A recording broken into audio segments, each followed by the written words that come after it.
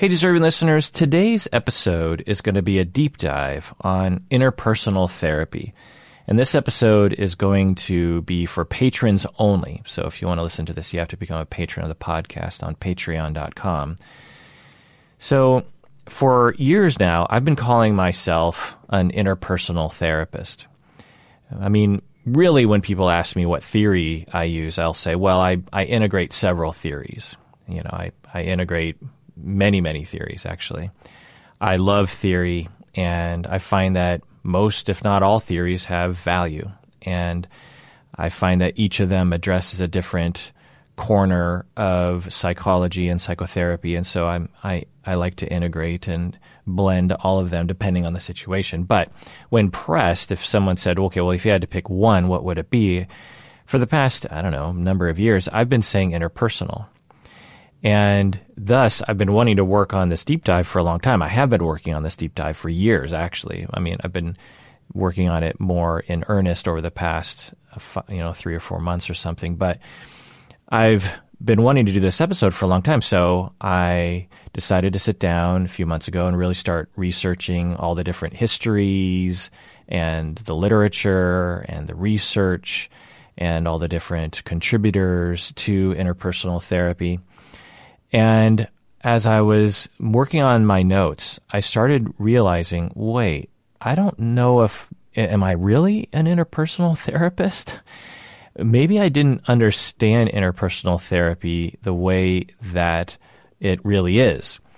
And it started to frustrate me because I thought, have I been calling myself something that isn't true this whole time? Have I been advertising myself as something that's false or simplistic or something? And I found that the word interpersonal in the field of psychotherapy gets used in a lot of different ways. And at a certain point, I started to get really discouraged as I was working on this deep dive. I started thinking, how do I talk about something that I'm not that into, but I'm supposed to act like I'm that into? And then I started looking into it further, and I started realizing that actually there's a pretty deep number of rabbit holes in interpersonal therapy that are really different than the way that I thought of interpersonal therapy. You know, I thought when I was researching this episode, I'd have a really easy time because I'm like, well, this is right up my alley. This is what I've been calling myself.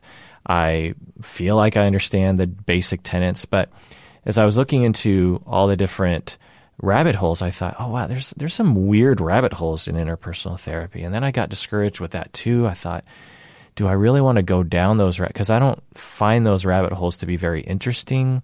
I'm sure they're great for some people, but not for me. And I really hit a wall about a week ago, and then I just threw my hands up and walked away from my notes, thinking. And I've been here before. I've been doing this podcast for 13 years, and I've been writing in academia for 25 years, and there's always that time where you're just like, I don't think I can work on this paper. I don't think I can work on this dissertation anymore. It doesn't make any sense, and I feel like I'm running into some writer's block, or I've wasted my time going down this road. What if I should have done something different from the beginning? So I put it down, knowing that I would wake up the next morning and approach it again. And then all of a sudden, the next day I woke up, and all of a sudden it clicked to me that I'm actually not really an interpersonal therapist, and I just need to accept that, or at least the label of interpersonal isn't exactly accurate, given what I now understand to be the larger field of interpersonal therapy. The thing I should be actually calling myself, and this shouldn't be of any surprise to those who listen to the podcast for a long time, is I should call myself an attachment-based therapist, or a psychodynamic systemic attachment-based therapist, or a psychodynamic systemic humanistic feminist collaborative attachment-based therapist. But really, if I was to choose one, I would say deep attachment-based therapist. Because sometimes when you hear attachment-based therapist, you think, oh, someone who works with 3-year-olds or something. And certainly I have worked with 3-year-olds, but I consider attachment to be a lifelong need, and when we have struggles with it, we will have all sorts of psychiatric symptoms, all the personality disorders. One might say that my conceptualization of attachment is a little bit broader than other people, but to me it makes total sense. But anyway, so I have now realized in the making of this deep dive and working on these notes for the past number of months that I'm not an interpersonal therapist. I mean, I incorporate interpersonal ideas, and to a broader extent, I, incorporate psychodynamic and attachment-based ideas. But really, I think over the years, learning attachment theory has made me realize that that's where I'm at home. And again, none of you should be surprised by that if you've listened for a while. That's what I always talk about. And I find it to be incredibly liberating and useful of a theory and broad, and there's so many different aspects to it. I now see everything through that lens pretty much when I see conspiracy theorists or conspiracy-minded individuals rioting. I just think, well, when they were young, they were, mistreated and not attuned to, and so they developed insecure attachment, meaning that they have a working model of other that can't be trusted, that the world is a scary place. They're 2 years old and they're left alone in their room to play by themselves, and no one is there to notice when they're crying or some other mistreatment, and they just develop this very sure model of how to see the world, which is that authority can't be trusted, the world is unsafe, and then you become an adult and you retain that working model of other and of society or authority. And when you see something you don't like and someone comes along and says, those pesky authority figures, power people are out to get you and can't be trusted, and it totally resonates with them because that's how they were treated when they were young. The working model made sense when they were 2, but at the age of 35, they're applying that model to the government or Bill Gates or something, and it feels right to them, and then they get involved in a lot of propaganda, and they feed off each other. A lot of insecure attached individuals are feeding off each other. And so that's how just as an example of how I see the world now. And I'm pretty sure of myself based on the research. I feel like I really see the world now. I see people for who they are. I see us as frequently reacting to our attachment threats. But anyway, interpersonal therapy definitely incorporates attachment theory for sure, especially for some individuals in the interpersonal field, but it's not necessarily at the core. And the way that I think and the way that I now realize, in terms of labels, I should be calling myself an attachment-based therapist. But anyway, so that's what I'm going to go into a deep dive today. Mainly it's going to be going into all the different rabbit holes, or at least introducing people to that, and also going into the history of interpersonal therapy, going back to Freud and ending with Dan Siegel today with interpersonal neurobiology. This episode is just for patrons of the podcast, so if you're not a patron of the podcast, this episode is going to end before the good stuff begins. So if you want to listen to this, go to patreon.com, become a patron of the podcast. Do so now. Join us. Join one of us. Become one of the crew, one of the patrons. Do it now. All right, welcome to the Patron Zone patrons. Love you so, so much. Just to let you know, there are a number of different ways you can listen to patron-only content, to premium episodes like this. So if you're listening to this, just know that there are other venues you can listen. The 3 venues are, you can listen directly on Patreon by logging into your app or on your desktop and just listening from there. That can be okay. It's a surefire way to listen to it, but it's not very convenient because you can't pause the episode and come back to it later, which is really annoying that Patreon hasn't fixed that yet. The other way is you subscribe on a podcast app, you like Podcast Addict or iPhone podcasts, and you follow the instructions that are on Patreon to link essentially your Patreon account to a podcast app. I mean, it's not really a link, but you just follow the instructions. And a lot of people find that to be useful. That's what I do. That's what I do to listen to. Sometimes I listen back to this podcast, especially the old ones. I've actually been listening to the attachment deep dives recently and just going, oh yeah, I forgot about that part. But anyway, some people have trouble with that, but know that it works for a lot of people. And if you're running into a problem, it might just be a little bit of user error. It could also just be error on the behalf of the tech people, who knows. But know that that's a very convenient way because, again, you're using your podcast app and you can pause it.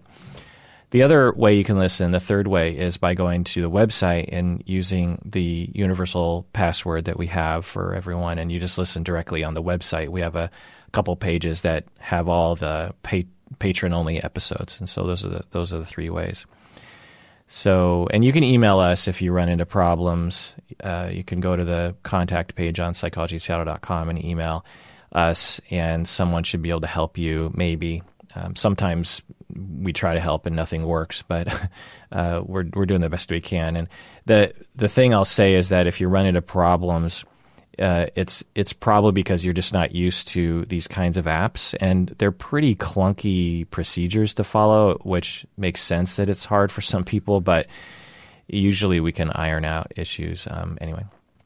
All right, so let's get into, I was talking about earlier how there's all these different rabbit holes. Well, the two rabbit holes that I want to mention here are there are a number of different usages for the term interpersonal therapy, and two are these rabbit holes, which are, the first one is basically another word for short-term treatment of depression, developed by Jared Klerman and Myrna Weissman and colleagues. So basically, when you say interpersonal therapy, a lot of people only think of it as this short-term 20-session treatment for depression. And I sort of knew that, but I didn't really know it until I did this deep dive. And so anyway, let me go into this particular version of interpersonal therapy that's called interpersonal therapy. Again, developed by Klerman and Weissman and colleagues at the New Haven, Boston Collaborative Research Project in the 1960s. And sometimes people refer to it as short-term interpersonal therapy, because I think of interpersonal therapy as long-term. I think of interpersonal therapy as, years, but this version is only 16 to 20 sessions. And so basically, interpersonal therapy in this context, they're saying that because you lose connection with other people, then you become depressed, and therefore increasing connection with other people will reduce depression. And so this is a manualized treatment protocol for raising awareness about your relationships, changing one's relationships for the better, again, only to reduce depression. And I'll get into more of that later. The other usage for interpersonal therapy is the therapy developed by Harry Stack Sullivan. And it's his particular theory and practice. So for some people, when you say interpersonal therapy, they don't think of the short-term version. They immediately think of Harry Stack Sullivan. And that for other people, if you say psychoanalysis, they think of Freud. Or if you say attachment theory, you think of John Bowlby. Well, for some people, when you say interpersonal therapy, they think of Harry Stack Sullivan. Then there's this other usage for the term that I'll get into later, which has to do with neurobiology and Dan Siegel and these people. And then the fourth usage of this term that I'll mention is that it's just a amorphous umbrella of therapies that emphasize relationships and attachment. And this is how I have been using it this whole time. When I've been saying I'm an interpersonal therapist, I've been referring to basically the psychodynamic attachment, relational-oriented contemporary therapy theory. But really, again, I think after reviewing all the literature, I think I'm more aptly described as an attachment-based therapist. But anyway, and there are other terms for this bigger umbrella. They'll call it relational psychodynamic theory or intersubjective, sometimes you'll hear. And that's a whole other field, is intersubjective therapy. So those are the kind of four main usages. And as I was going into all the literature, I was getting annoyed with this because I was like, okay, so there's this short-term interpersonal therapy, but that's definitely not what I'm doing. There's Harry Stack Sullivan, whom I really like, but I don't follow Harry Stack Sullivan's particular theory. And then I was like, well, relational psychodynamic theory, I'm definitely into that, but that's not really what describes me anyway. Maybe there's nothing that really describes, in a short, again, the best way I would describe myself as a psychodynamic, systemic, humanistic, feminist, collaborative, attachment-based therapist. But it doesn't roll off the tongue. All right, so let's go into the history here. So all roads lead back to Freud, and I suppose by extension, Charcot and Genet, but let's start with Freud in the 1880s. So Freud became prominent in the early 20th century, but he started off in the 1880s, going into the 1930s in Vienna.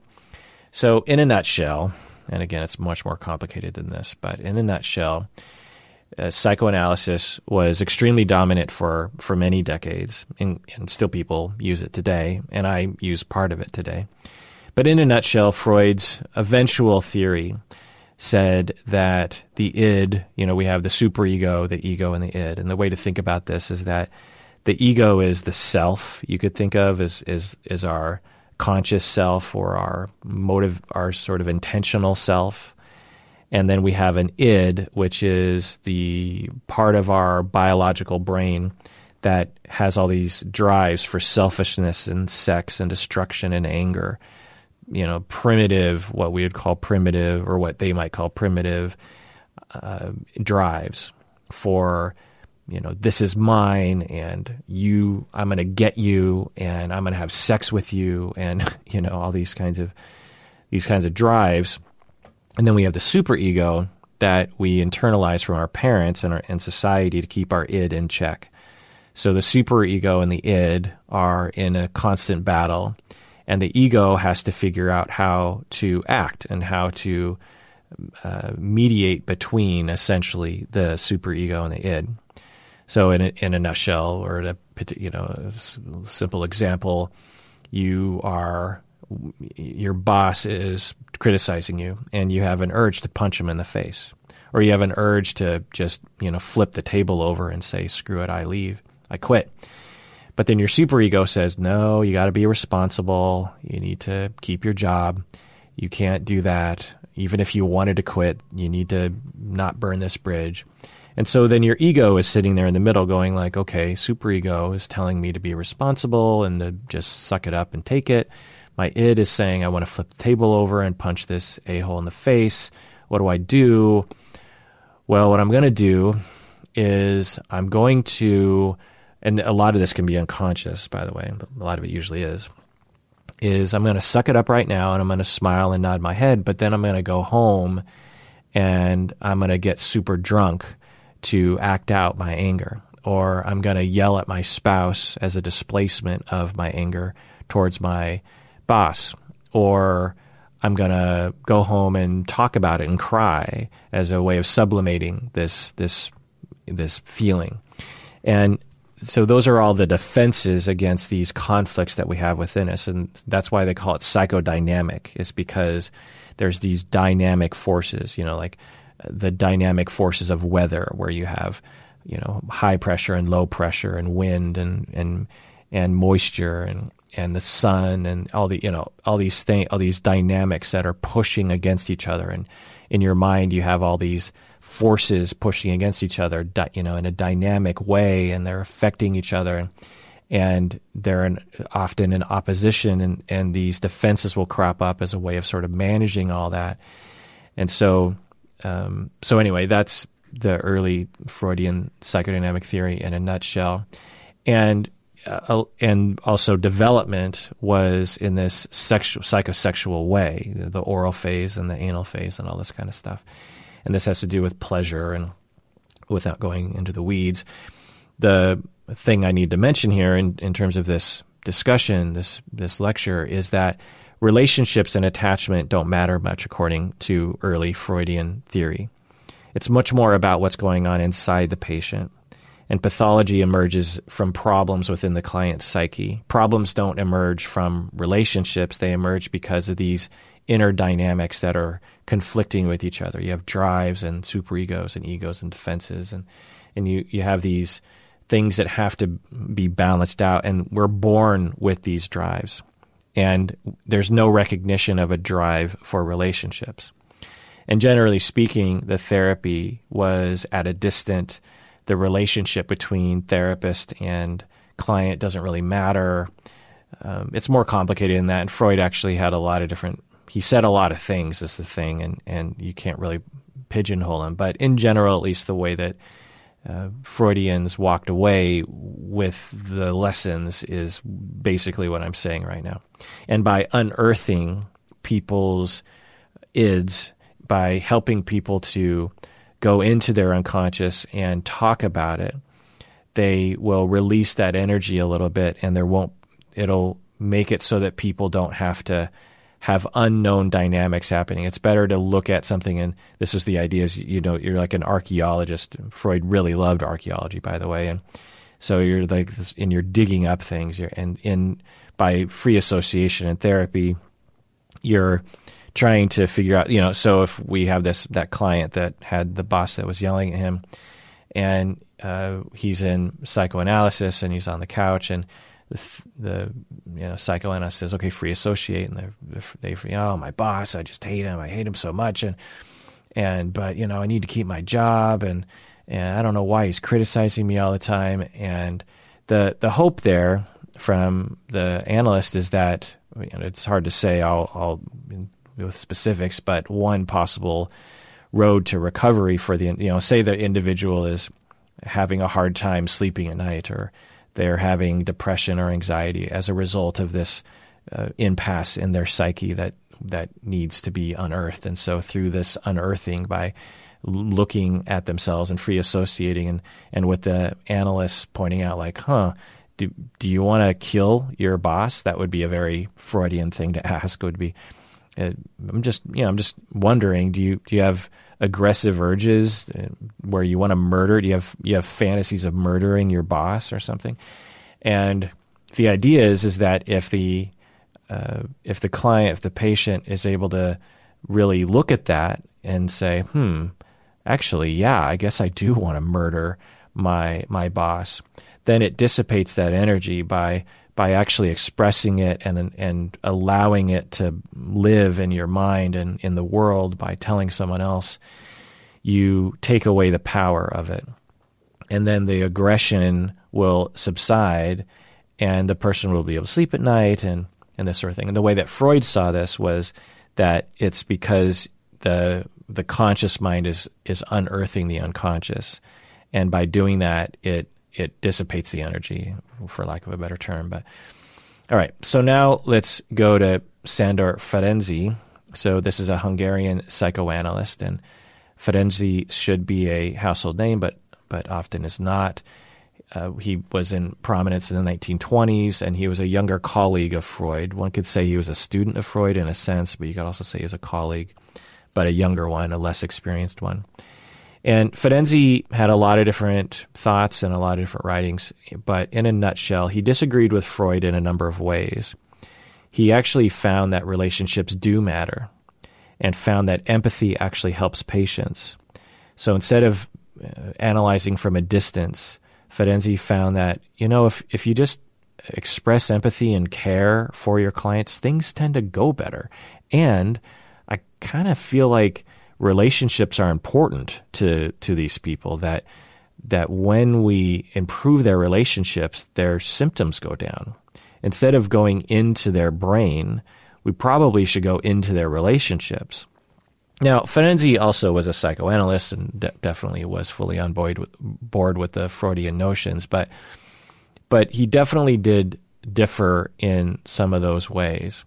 Some of the most wonderful work in psychoanalysis, by the way, are people disagreeing with Freud, like Karen Horney and other kinds of people just being like, okay, I get Freud, there's some genius in there, but the Freudian theory and Sigmund Freud himself seem to be ignoring a few things here. And that's, Jung actually, his whole theory was basically derived in that beginning anyway of just like, I don't think Sigmund really gets the whole picture, and then develops his own theory. But anyway, so Ferenczi is an important figure in what is considered to be interpersonal or even attachment-based therapy because of this very early in the 1920s, recognizing that relationships are important, that empathy is important. Okay. There were others at the time, but Ferenczi is the most prominent that I could mention. Then you have the object relationalists. So this is Melanie Klein, Fairbairn, Winnicott. I did a whole episode on Donald Winnicott, a whole deep dive. You can listen to that. And again, you can go to the website for all the archive. So these individuals are in Britain, and in a nutshell, for object relations, and object relations is incredibly complicated. It's almost annoyingly complicated. But in a nutshell, objects, when you hear object relations, think person relations. So for Freud, he saw objects as people. The reason why we call them objects is because they're the object of one's drives. So if you have a drive for aggression or a drive for sex, then you will target an object, right? You will target your mother or your spouse or something with your sexual drive. You'll target your boss with the aggression drive, that sort of thing. And so what the object relationalists came along and said, actually, the relationship with those objects is important. These objects aren't just targets for a drive, for an id impulse. These objects are actually important, meaning these people are important, the relationships with these people. So when you hear object relations, it's actually, the name is trying to emphasize interpersonal relationships, but it sounds weird because it's object relations. There's also the idea of objects being in your mind, that we will internalize objects when, in a nutshell, not everyone sees it this way, but I talk about this a lot with my students, and I think about it a lot, is that when you will, when you're in a relationship with someone like your parents or something, you are observing yourself and you're observing the other, and you're internalizing these two objects relating to each other as a dyad. You're internalizing your perspective of yourself and your perception of the other, and you're internalizing the whole object relation, because you can actually have a self object in that you observe the self, and the self object is something you observe and perceive. Anyway, point is that the object relations came along, Klein, Fairbairn, Winnicott, and others, and said that objects weren't just targets for our drives, and that the quality of early relationships will actually shape our personality. Now, this was the first theory that I actually really loved. Of the theories that I was exposed to in a family therapy degree, I found that object relations family therapy was what I really liked. But at this point, I hadn't been exposed to attachment theory. I hadn't been exposed to interpersonal theory. And object relations was just the closest thing. Eventually, I would call myself a psychodynamic family therapist of psychodynamic systems. And then I started writing a book called Psychodynamic Systems. And then I found interpersonal therapy, of which I thought I understood it, but I don't think I really did. And then I found attachment theory through interpersonal theory, actually. Through interpersonal, a lot of people in my field find attachment theory through emotional focus therapy, but I did not, because I never really thought emotion focused therapy was really my thing. I mean, the premise is great, but the delivery, I found it to be just kind of not my thing. Anyway, all right, so we had Freud, we had Ferenczi, we had the object relations people in Britain, and now let's go to America. Let's go to Harry Stack Sullivan in the United States. So Harry Stack Sullivan, New York psychotherapist, came to prominence in the 1940s. By the way, he was gay and had to be closeted, so that's an interesting detail about him.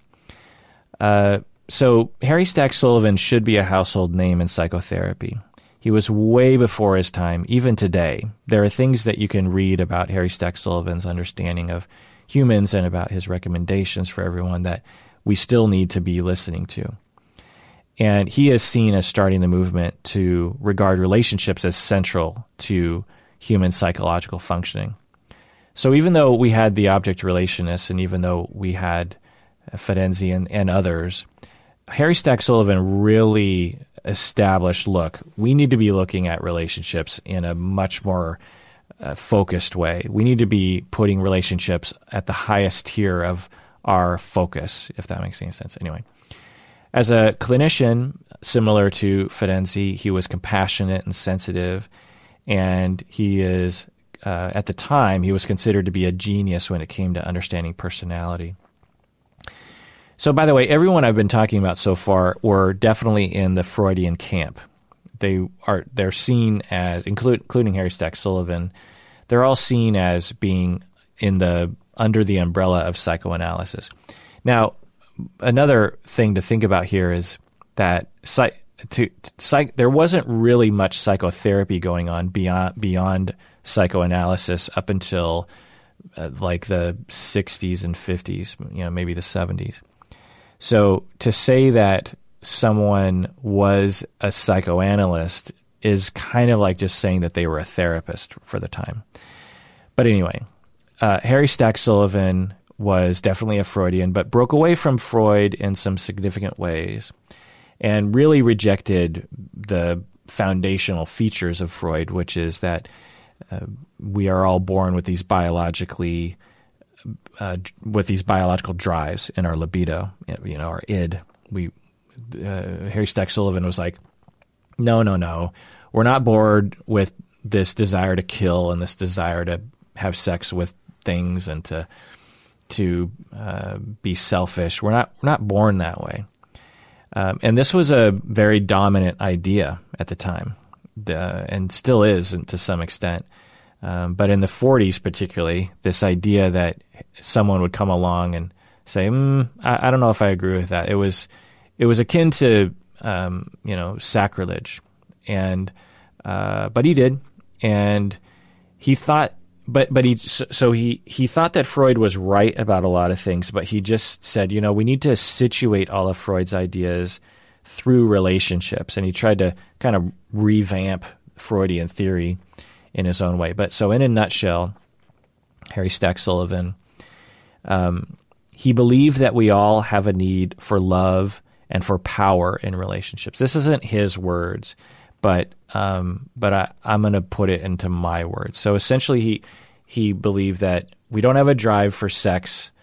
We might have a need for sex, kind of, but our primary needs as humans, emotionally speaking, are for love, meaning relationships and attachment, and for power in relationships. But the word power in this context is more akin to safety, that we are, I'll get into more of that later. And so when we don't have these needs met, we feel anxiety, we feel fear. And that fear results in all sorts of weird behaviors and problems that we see psychiatrically. So we're constantly, according to Sullivan, on a spectrum between total fear and total relaxation. We're always somewhere on that spectrum. And as fear increases, when we're physically threatened or we're socially threatened. So we both have physical threats, like someone's going to attack us physically, or social threats where someone's going to reject us. Both of those situations will increase fear. And this is actually pretty genius, and I still see the world. I kind of landed on this myself, as I lecture to students all the time. I'm always kind of refining as they ask more questions. I'm always refining, and I found that I believe this notion of Sullivan's, which is that we obviously have a fear response when someone is trying to kill us or trying to hurt us physically. But we have the exact same fear when someone is going to reject us socially. Now, we don't frame it that way in society because it's like, well, if someone's going to stab you, yeah, that makes sense that you're afraid. But if someone's going to criticize you on Twitter, who cares about that? Or if your spouse is going to not be very close to you all the time, you need to be independent. If someone's going to stab you with a knife and you're scared, not a lot of people are like, you need to be independent. You need to not worry. You're weak because you're afraid in a situation. Most people wouldn't look at someone that was afraid of being stabbed as weak, right? You'd be like, well, of course I'm afraid of being stabbed. I don't get stabbed. But our society frames the feeling of fear that we get with rejection and social distance, we equate that with being weak. I could, identify the patriarchy in here of the ideas of toxic masculinity being in there, of just like independence and not depending on other people, and emotions are bad and all these kinds of things. Relationships are for the weak, the independent, strong hero that doesn't need anyone. And so we have this idea, and so, but the same fear is there, and Sullivan saw that. Sullivan saw, look, yeah, we're all afraid physically of being harmed, but we have tremendous natural inbred fear of distance and of rejection from other people. He didn't word it this way, and I'm kind of sprinkling in my own as a contemporary attachment language. But anyway, and so when we're young, we learn how to deal with this fear and how to deal with these needs from family and society. And society and family teach us how to use relationships to lower our anxiety. So Sullivan thought that when we're young, both our family and the broader society, we will learn, okay, when I'm afraid of rejection, this is what I'm supposed to do to soothe that anxiety.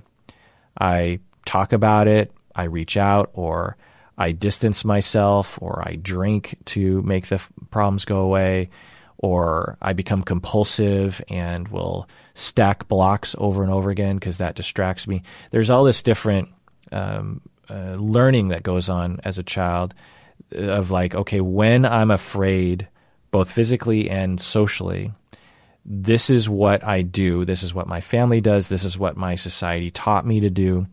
And this pattern of coping with this anxiety becomes the basis for our personality, or what Sullivan called our self-system.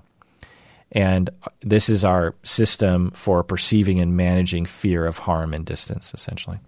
So his theory is much more complicated than this, but he also believed that within relationships, we are constantly negotiating our needs with each other through communication.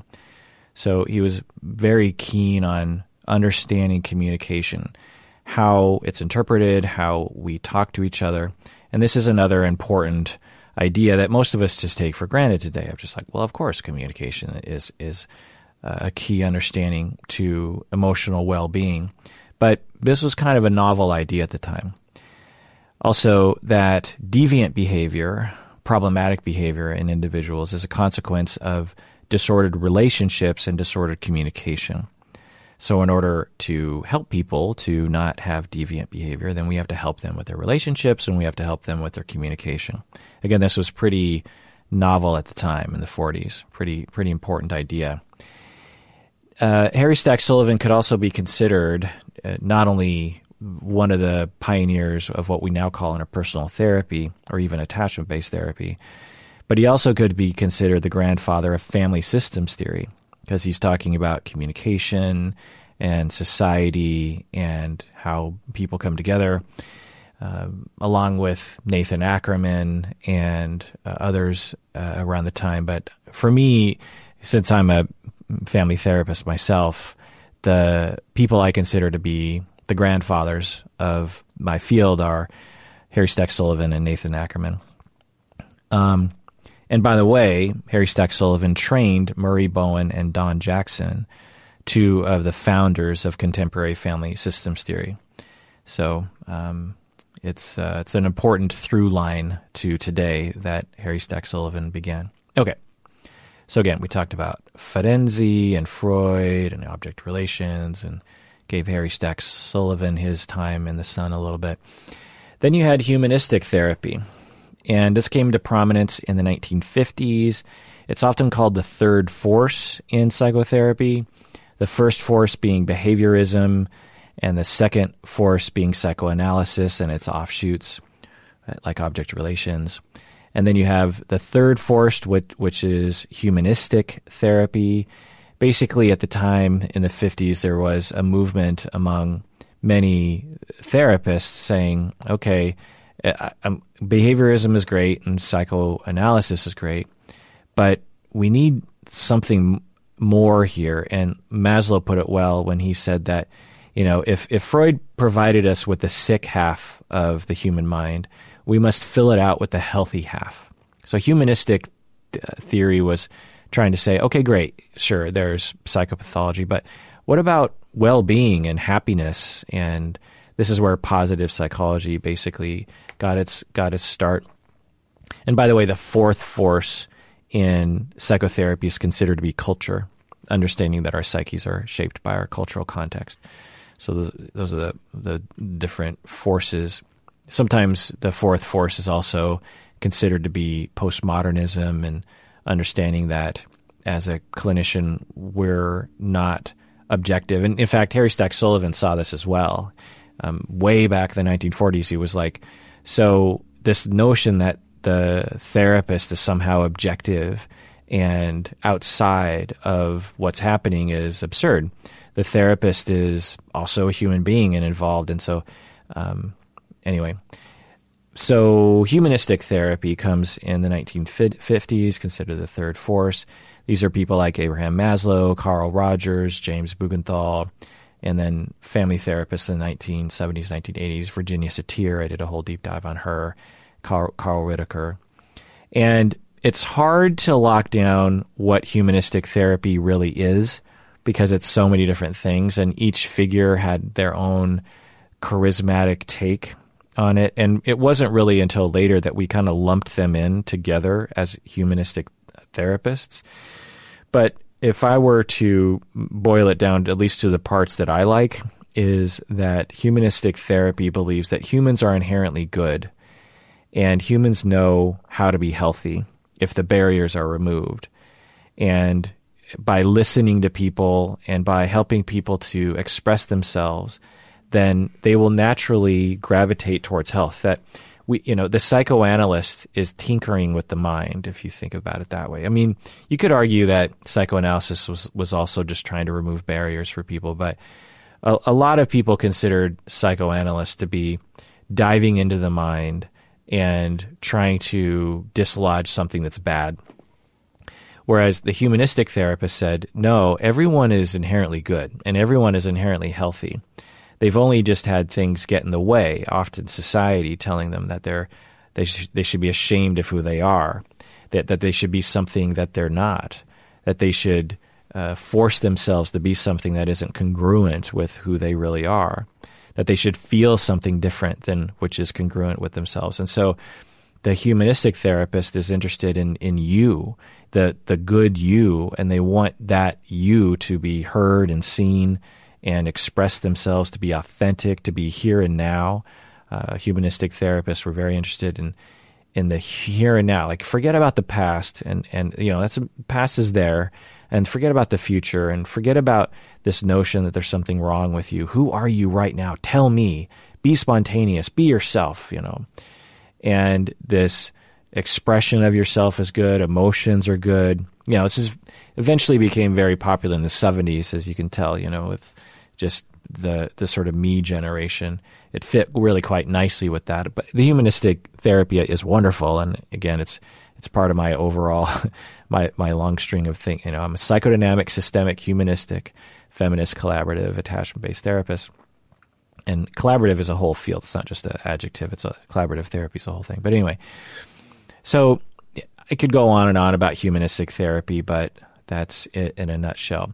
Again, not very interested in relationships. It sort of, but not at its center. Really what it's interested in is the self being actualized. You've heard of self-actualization. Well, that comes from humanistic therapy. It's about helping the self to express themselves, to feel okay with themselves, self-esteem, those kinds of things. It's not really focused on relationships. Now, I would say that humanistic therapy, and I've said this before, that humanistic therapy is very much about relationships, but it's sort of inadvertent in that humanistic therapists were very empathic and they listened very well. Carl Rogers, for example, just really, really good listeners. To them, what they were doing was through this action of empathy and listening, you're actually helping the client to discover the self, to self-actualize, to actualize their true self. And when they did that, people are less anxious, they're less depressed, this kind of thing.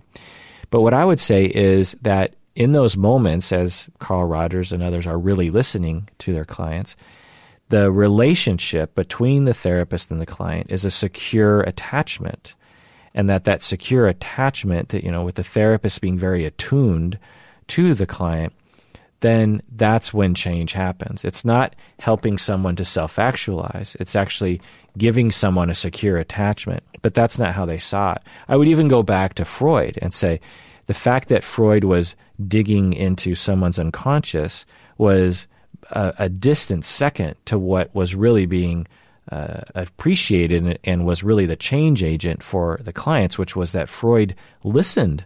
He sat with people and said, you can say whatever you want, and I will accept you. Everything in here is acceptable. Even your most darkest, deepest fantasies that you should be ashamed of in modern society, I accept you. I like you. Keep coming back. I get you. I understand you. Freud didn't see it this way. Freud saw it as, well, who cares about the relationship? It's about what I'm unearthing in the unconscious. But if you think about it, imagine sitting there, you're completely alone in a society that doesn't want to hear you talk about anything, in a Victorian or a Europe culture that is very anti a lot of things, and you're talking to someone about all your feelings, and they don't hate you, and they don't slap you across the face, and they don't judge you. Imagine how good that would feel. How attuned you would feel. How secure you would feel. It's like, I can say anything to this person, and they still like me. That's such a big deal.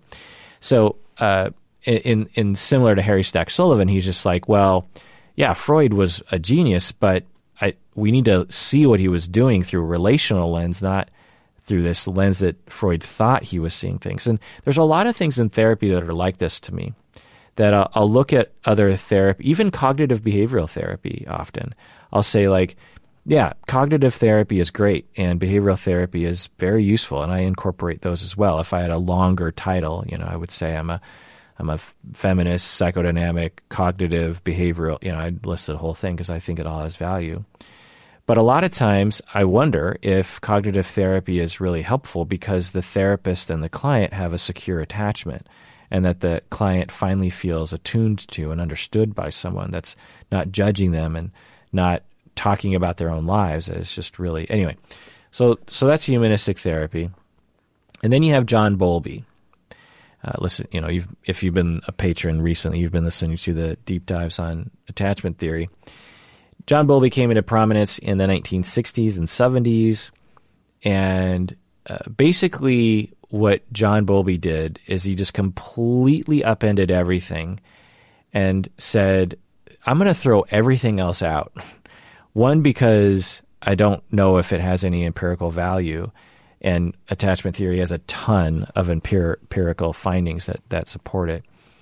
But also because it's all just a bunch of silliness, really. Now, John Bowlby was definitely trying to appeal to Freudians, and probably because they just dominated the field so much, and to have any kind of career, you needed to be accepted by the Freudians. But anyway, you could say that Sullivan and everyone before him, Ferenczi and everyone, they still thought that people were individuals.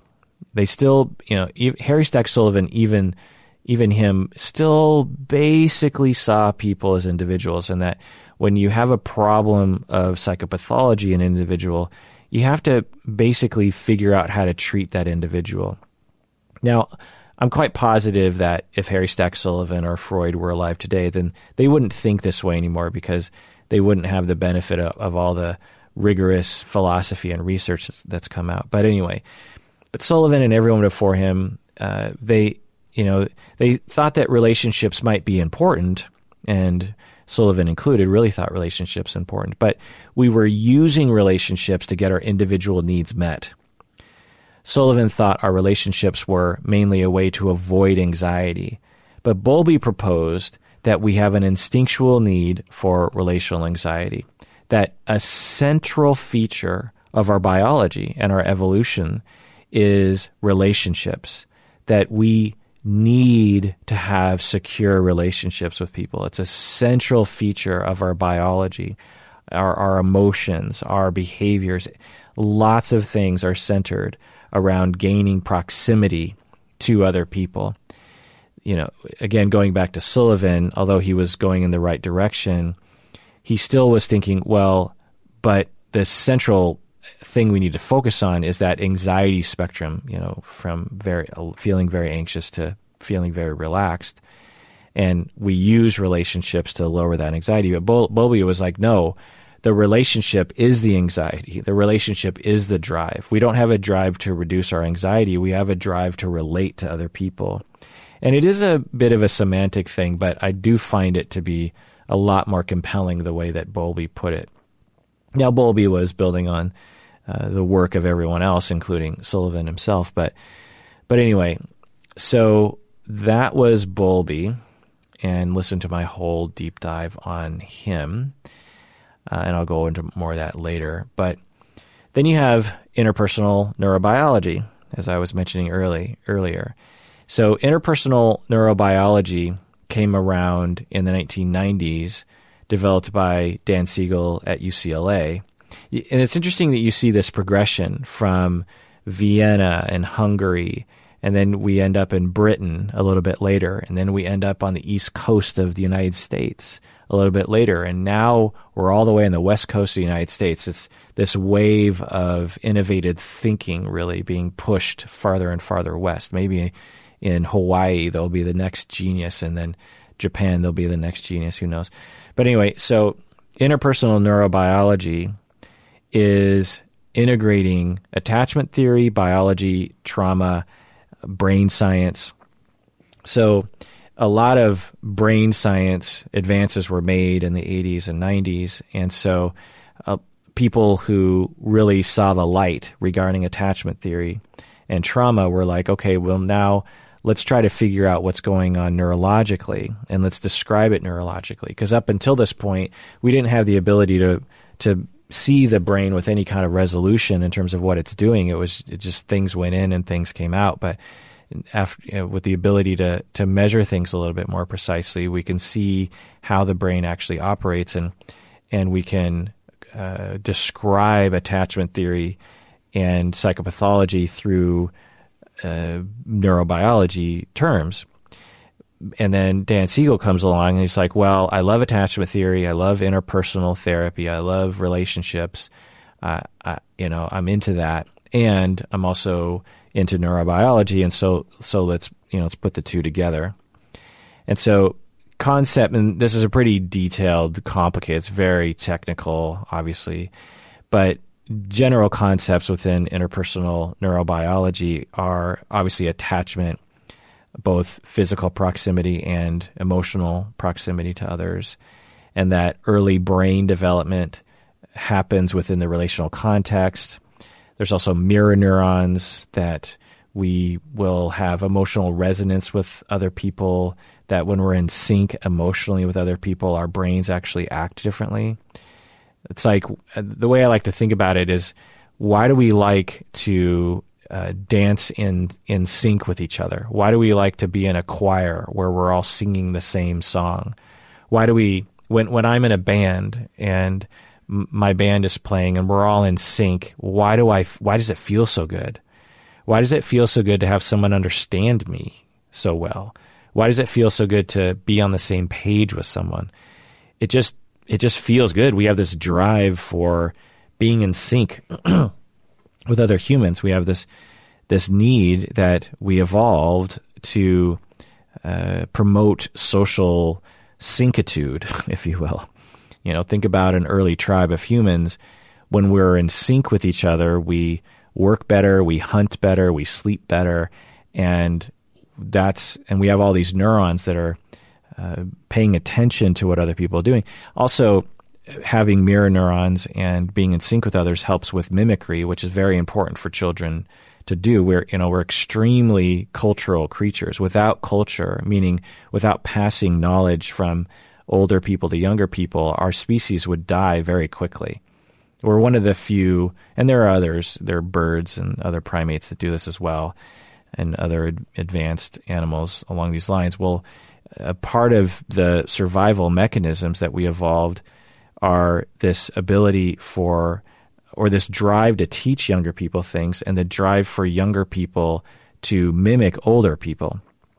So there's a lot of neurobiology involved in this, and they've done all this, empirical observations of, like, one of the things that it's a common mirror neuron study that when you, and I won't go into the details on how they actually study this because it's actually kind of barbaric in terms, they were experimenting on other primates, but essentially when we see someone doing something, our brain is going through the motions as if we were doing it too. So, for example, if we're really watching someone and we're really in sync with them and they pick up a ball, the same neurons in our brain will go off as if we actually picked up the ball. The same motor neurons will actually fire.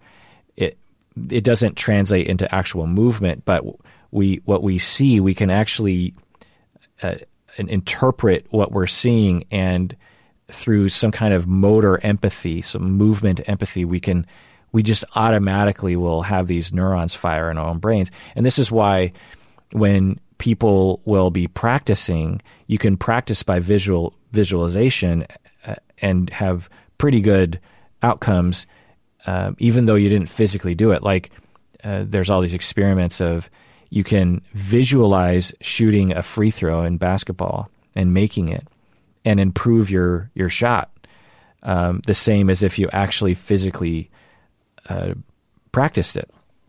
So, actual brain scientists are probably throwing their phones at the wall right now because I'm of my sort of simplistic understanding of this. But that's the whole notion. But anyway, and mapping that onto Bowlby's attachment theory, understanding trauma this way, understanding integration of the brain, understanding why does exposure therapy work, why does psychotherapy work neurologically.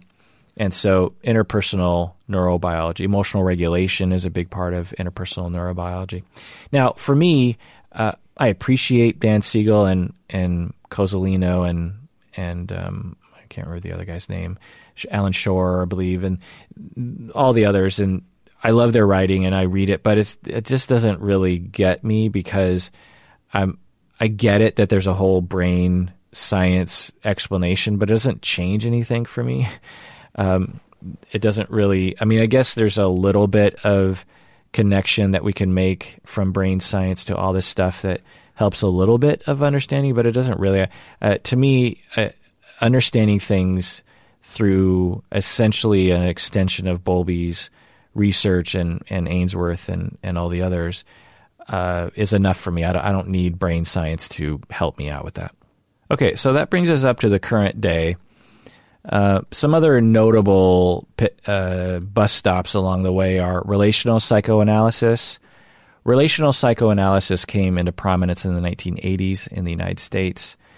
Essentially, the way I see it is that psychoanalysis was falling out of style, and a lot of people within psychoanalysis were like, well, how do we salvage things? Because the Freudian notions they don't really seem to resonate with anyone, including ourselves. So how do we revamp psychoanalysis? And so that's where relational psychoanalysis came into play. Many had discovered Harry Stack Sullivan, object relations theory, and John Bowlby, and they said, maybe we should actually look at those people instead of thinking them as sacrilegious individuals and also incorporate that into psychoanalysis. And I think they did it pretty well. There are some people that I know who are very much into relational psychoanalysis, and when they talk, I'm pretty compelled by the way they see the world.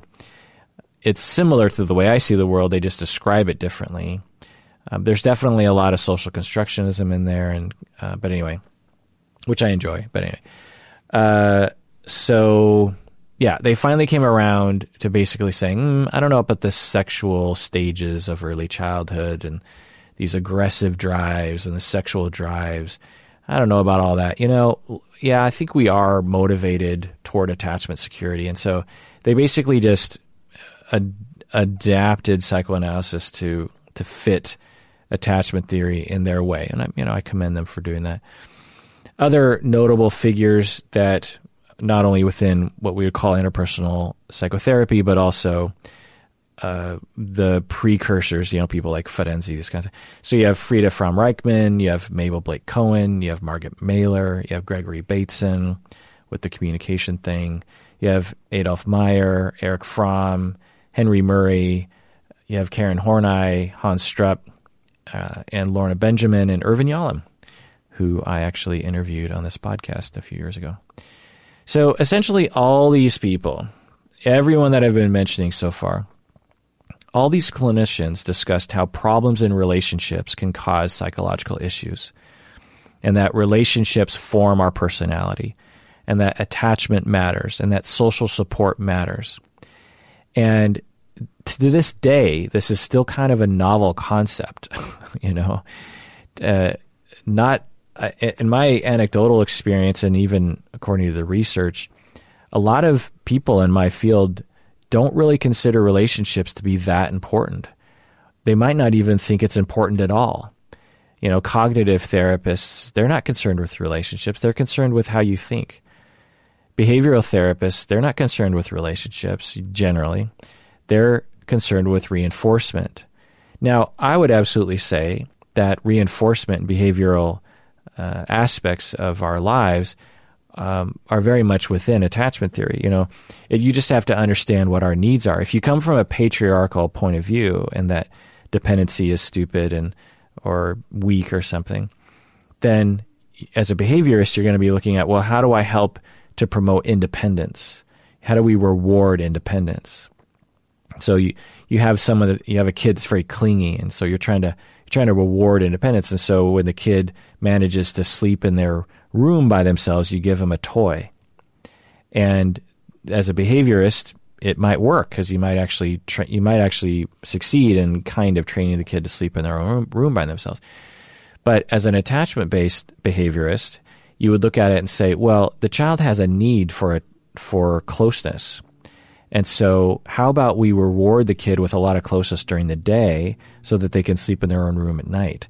Or how can we make the kid feel emotionally secure, emotionally proximal, such that the kid will survive in a room by themselves at night so that they can survive the physical lack of proximity? So let's reward the kid with secure relationships, with secure attachments and emotional proximity when the kid manages to give the parents a break by sleeping in their own room. So you can use behaviorism and still be within or without reality. That's the way I'd put it. And if you're only a behaviorist and you're kind of the standard, what I might call patriarchal behaviorist, then you're going to miss the mark a lot of times. And so you can absolutely still be a cognitive behavioral therapist, but you have to see reality. You have to understand the reality of human needs, which the patriarchy for a number of centuries has been clouding over the reality of humans, which is that we're very dependent animals, we're very social animals, we're very needy animals, we're very emotional animals, and that those things are there for a reason. And when we're clingy, it's not a pesky behavior that's a childish thing that needs to be beaten out of someone. It is an expression of a need that is not being met. And if we meet the need, then the clinging will stop. So other fields that actually contributed to the modern understanding of interpersonal or even attachment-based therapy are within the field of social psychology. And there's a lot of theories that we can point to as related things that were developed earlier. Things like social exchange theory. So social exchange theory is the idea that if the costs of a relationship are higher than the rewards, then the relationship may be abandoned.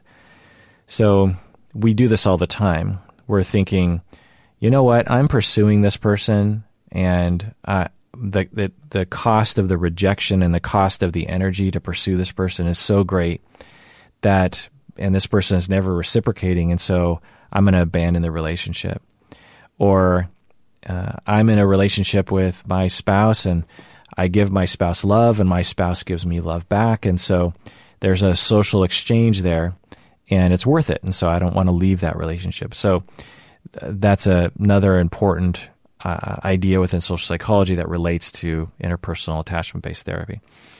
Another theory is balance theory, that we're driven towards psychological balance. And in relationships, they can throw us off psychological balance, and so we're always seeking that. The other theory is attribution theory, is we're always attempting to explain our causal relationships. Everything that happens in our lives, we're going back to the conspiracy theories I was talking about earlier, is you have someone that is in a town that is of a particular political leaning, and everyone around them shares their point of view and votes the same way, and then something happens where their president doesn't win, and so they're thinking, well, how could that happen? How could all of us who have the right thing to think and we're voting the right way, how could another president get elected? Well, there must be a reason for that. It can't be that my ideas aren't popular because my ideas are perfect. It can't be that, blah, blah, blah. There's all these other sort of rational ideas. It's got to be something else, and it's got to be a conspiracy. It's got to be some lizard people trying to get us, and literally, and so we're always trying to attribute causes to things because we have a really hard time dealing with things that are one, unknown to us, and two, complex. When we were in our early centuries ago and we saw stars in the sky, we tried to figure out why are there stars in the sky. And so there are all these different wrong explanations as to why there are stars in the sky. Why do some stars move across the sky and then loop back? And then, we're constantly attributing cause to things. I'm in pain, or I feel lost in my life. Why? A lot of you will email me and just be like, I don't know what's happening to me. Why is this happening to me? And that's, a good thing, I think, to pursue, because when we know why, then we can know what to do about it. But we have a drive to try to explain everything. Anything that happens, we're always trying to draw a causal relationship. So, for example, it's like, okay, I got a bad grade. Well, and the other thing about this is we will look toward causal relationships that seem satisfying to us emotionally. And so, I got a bad grade. Why did I get a bad grade in class? Well, it can't be because I didn't study enough. It can't be because I'm not smart enough. It must be because my teacher was unfair. Or to be specific to attachment theory, it's, I'm sad right now. And the reason why I'm sad, why am I so sad? Well, it's because I'm too clingy and I'm too dependent on other people. And so if I pull away from other people, I'll be less sad. But then that doesn't work, You also have social reinforcement theory, which is when we get positive attention for a behavior, we tend to repeat it and vice versa. So this is obvious to me, but it needs its own theory, which is social reinforcement theory, which is that we are human beings. Rewards are, part of our reward structure involves social reinforcement, meaning someone says good job, or someone pats you on the back, or someone smiles at you and says, oh, I like what you're doing. Or just someone literally says, I like what you're doing. When we get social reinforcement, we repeat it. That reinforcement isn't just things like giving someone a treat or giving someone a toy. And this is the way that all parenting is revolved around, is if you had to give your kid a treat, like a cookie or a toy every time they did something good, your house would be filled to the brim with treats and toys.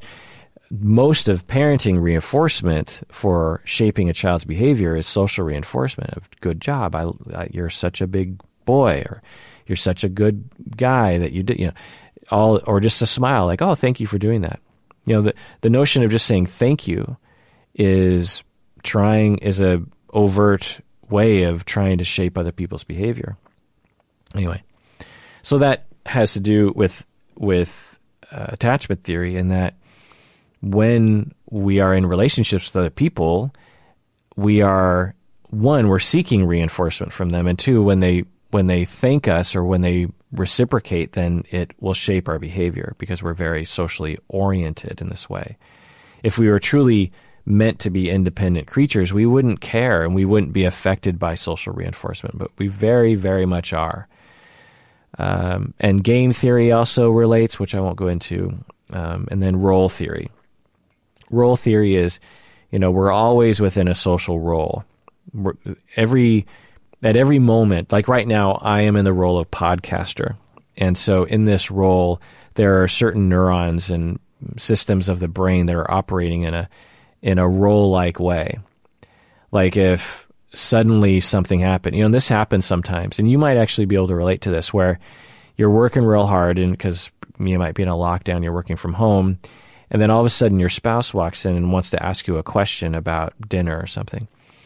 And shifting roles from work mode to spouse mode might be really hard, and you might actually have a hard time with it. You might be like, why are you, go away, or I don't even know how to process that question because I'm in work mode. So right now I'm in podcaster mode, and we're always, and it's always social. So a work mode is I'm in work mode because other people need me to be in this role. And I'm in spouse mode because my spouse wants me to be in that role. I'm in podcaster mode right now because I know you're out there listening.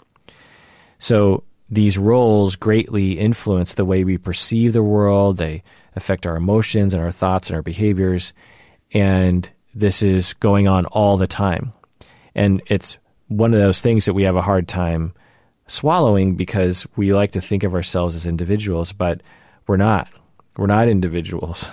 We're several individuals that are operating at different times given the context that we're in. Think about the self that you exhibit and embody when you're having sex, as opposed to when you're talking to your parents, as opposed to when you're dancing on the dance floor, or as opposed to when you're at work, or as opposed to when you're interacting with your children. There are different mindsets, if you will, and our perspective is completely affected by that. And our perceptions are, and then thus our emotions. And so in attachment theory, we are in these different modes and different roles, and they can both enhance and inhibit and interfere with attachment and relationships. The example that I think about with role theory that often pops in my head, that happened years ago, 21 years ago, 24 years ago. I was a young therapist, and maybe this is a little jag I can go down. So I was working at an agency, and one of the things that would happen is schools would reach out to the mental health agency I was working at and say, we have a bunch of kids at our school who are acting out, and can we have a therapist come to the school and get them all to stop acting out in school?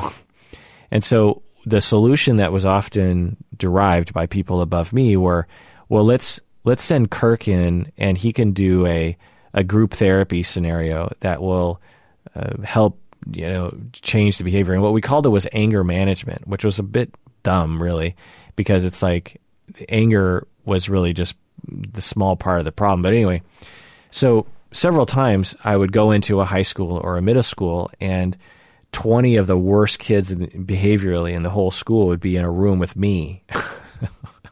And I'm like, I'm 28 and I have a long ponytail, and I have no idea what I'm doing. And, supervision isn't very robust. And I'm just like, well, I guess I'm just going to kind of wing it. And, trial by fire, and you learn a lot. And I learned, well, there were a couple of instances. There's one instance where this is middle school, and I was really trying. When I first started the group, I thought, you know what, I'm going to be the cool guy because I don't want to be an authority. In fact, that's a big reason why I wanted to become a therapist, because at first I thought I would become a teacher, a music teacher in high school or middle school or something. And I thought, well, but I don't want to wrangle kids. I don't want to be the heavy. I don't want to be the disciplinarian. And so I became a therapist instead. And I mean, this is one of the reasons. But so I'm sitting here with all these kids, and I'm like, I refuse to be the disciplinarian. I don't want to be that kind. That's not my job. I'm barely older than they are, really. And I just don't want to be. I want to be the cool guy. I want them to like me and to respect me because they like me. And these kids were completely just escalating every week, just getting worse and worse. And I was just losing my mind. And eventually I just screamed. Not screamed, but yelled loud. I was like, shut the fuck up, kind of a thing. And it probably wasn't that aggressive, but something along those lines. Like, hey, everyone, you just shut up. And the group shut up immediately, and everyone looked at me with fear. And for the rest of the group therapy, they were all compliant and obedient. It just took me to blowing up once, and everything what shifted. But anyway, so the role theory example that I want to give is there was this other group I was working as a high school, and I can remember it like it was yesterday. And again, 20 kids and just me, and they're all disobedient. And there were two young ladies, two girls who were particularly the ringleaders of this whole disobedience movement against me.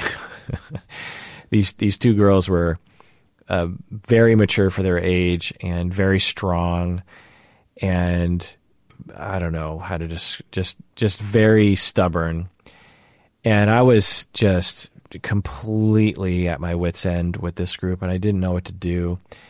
And on a whim, I just middle of the group, I just turned to the two girls and I said, you know what? If you're just going to oppose me this whole time, how about you run the fucking class? I just say, how about you just, run this fucking group, because I can't do this anymore. And a part of it, I was just exasperated. I was just like, fine, you want control, here you go, pal, go for it. Well, the two girls took them a couple minutes to adjust, but within 10 minutes, they were running the class, and everyone was listening to them because they were the cool kids at school. They had already established themselves as the cool kids, and if anyone stepped out of line, they knew how to stomp them down. They knew how to humiliate people very quickly. And I sat there in astonishment a half an hour into it thinking, why didn't I do this before? And so the role theory involved in this is that when these two girls were in the role of the defiant fuck-up kid that has to go to this anger management class and be therapized by me, then they act that way.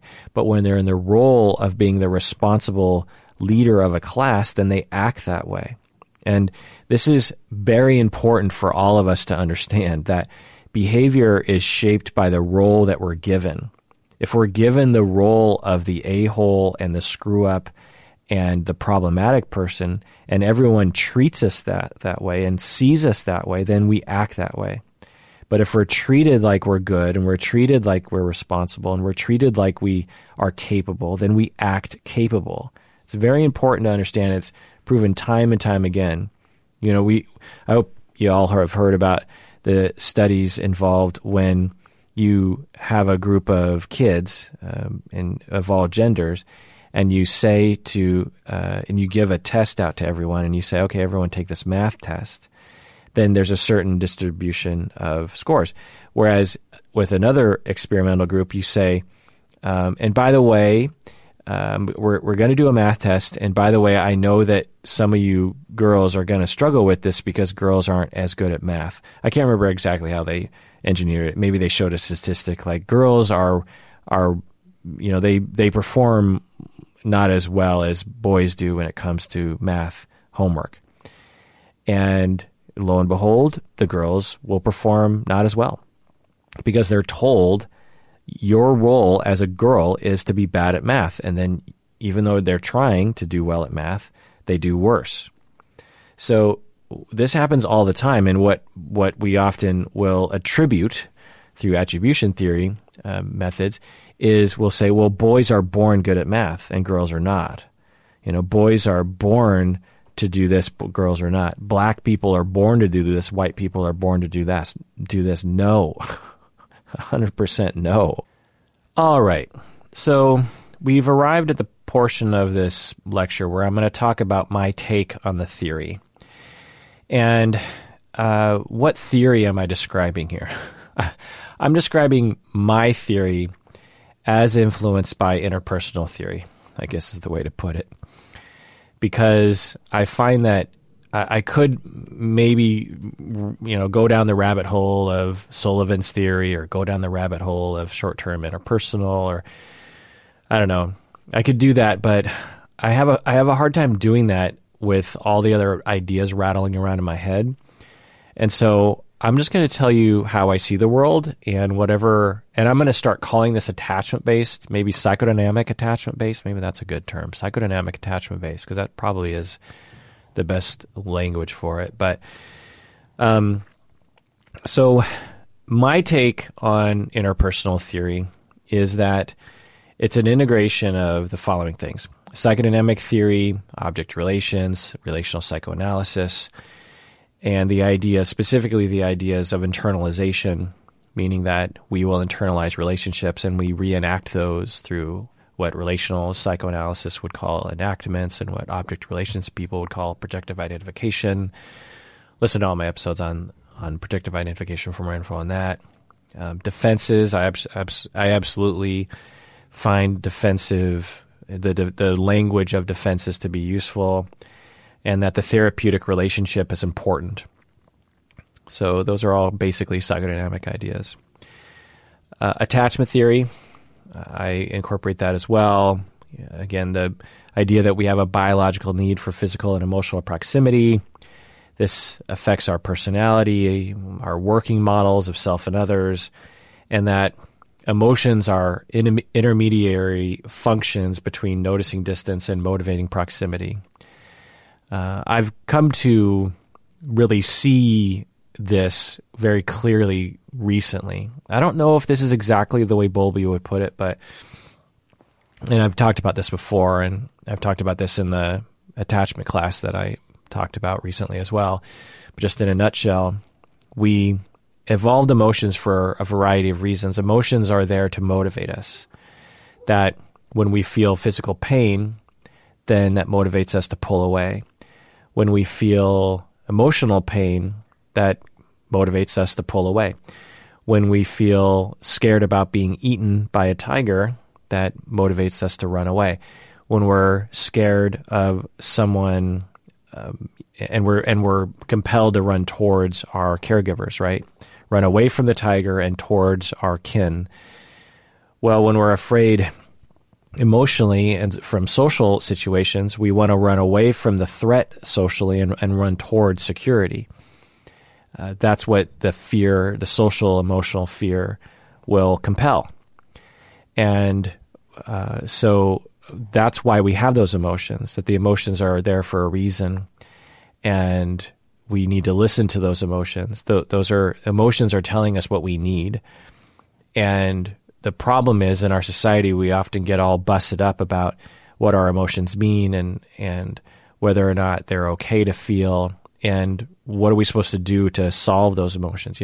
Again, going back to attribution theory, is that someone's at home and they're depressed. Well, in our common understanding, it's like, well, they need a pill, or there's something, they're lazy, or they're a loser, or something. There's certain points of view that we'll have in society, and people will see it that way. Oh, I can't get anything done at work, and I'm kind of an a-hole to my spouse. I seem really irritable. It's because I'm a bad person, or it's because I'm lazy, or it's because I don't know how to get enough willpower to overcome these things. Instead of reality, which is that in all likelihood the person feels emotionally distant from everyone around them, and maybe has always felt emotionally distant from everyone. And that's a very depressing feeling, meaning that you're emotionally non-proximal, and you feel that pain and that fear and that demoralization of being alone. In the same way that if you leave a 2-year-old, the tribe 50,000 years ago is moving on to another pasture, and they leave a 2-year-old alone, that child is going to feel afraid, going to feel angry, going to feel sad, going to feel hurt, going to feel rejected, and also going to feel demoralized. And when we feel that way, then we look towards why. And if I say, well, I'm lazy, then we beat ourselves up even more. But if we see it for reality, we're like, oh, it's because I'm not getting any of my emotional proximity needs met. And being able to see that clearly gives you the answer to the problem. Now, it's easier said than done to solve that problem, but at least you know what the problem is. Instead of saying it's me because I'm lazy, it's me because I lack willpower, it's me because I'm just generally an unlikable person, that kind of thing. Okay, so again, psychodynamic theory, attachment theory. Now, schema therapy. I incorporate this as well. I find this to be a very well-worded theory, and but I essentially see it as an offshoot of psychodynamic theory. People often lump this in with cognitive therapy, but I find this to be, you can make an argument for that for sure, but I find this to be very much of a psychodynamic theory. Schema therapy is basically the idea that when you're young, you go through significant relationships, those relationships change the way you see the world and change your personality. Well, it's it's a psychodynamic idea. That's a psychodynamic idea and an attachment theory idea. But anyway, also humanistic theory. But I emphasize the relational aspects of it in the same way that Harry Stack Sullivan wanted to look at Freudian theory through a relational lens. I want to look at humanistic theory through a relational lens in terms of what I was talking about earlier of just like, yes, emotional expression is important, but we need to express emotions to others. And yes, empathy is important, but it's the relational aspect of the empathy that really helps us. Authenticity is important and congruence is important, but it's being authentic and congruent with others. Being authentic and congruent by yourself can only go so far, but if other people are authentic with us and see our authenticity and value our authenticity, then that's really what helps us. Self-expression is important, but self-expression to others who receive us. When we express ourselves, that in and of itself to me is not enough. We need to express ourselves to someone else, and that other person has to receive us and reward us, either by saying, great, I like it, or at the very least just listening. And so all those in humanistic ideas that we know how to get healthy if we're allowed to be ourselves, which is a relational self, not a self-actualizing self, but maybe the way to see it is like we need to realize our relationships. We need to relationship actualize, not self-actualize. We need to actualize our proximity to other people emotionally and sometimes physically. And also systemic theory, the idea of circular causality and routines in systems, meaning that when we have attachment needs and we are trying to seek them through other people, that other person also has attachment needs and also their own attachment reactivity. And so these two attachment needs and reactivity come together in a particular way. And over time, we build up routines on how to meet each other's needs. And sometimes those routines can be suboptimal. And if we change the routine, then we can change the way in which people reward each other. For example, you have two people who are, they've been together for 5 years and they baseline are kind of distant, but they get some of their relational needs met. And so when we watch their behavior, they are, they do things together, like they go on walks together, for example, and they talk, they chit-chat.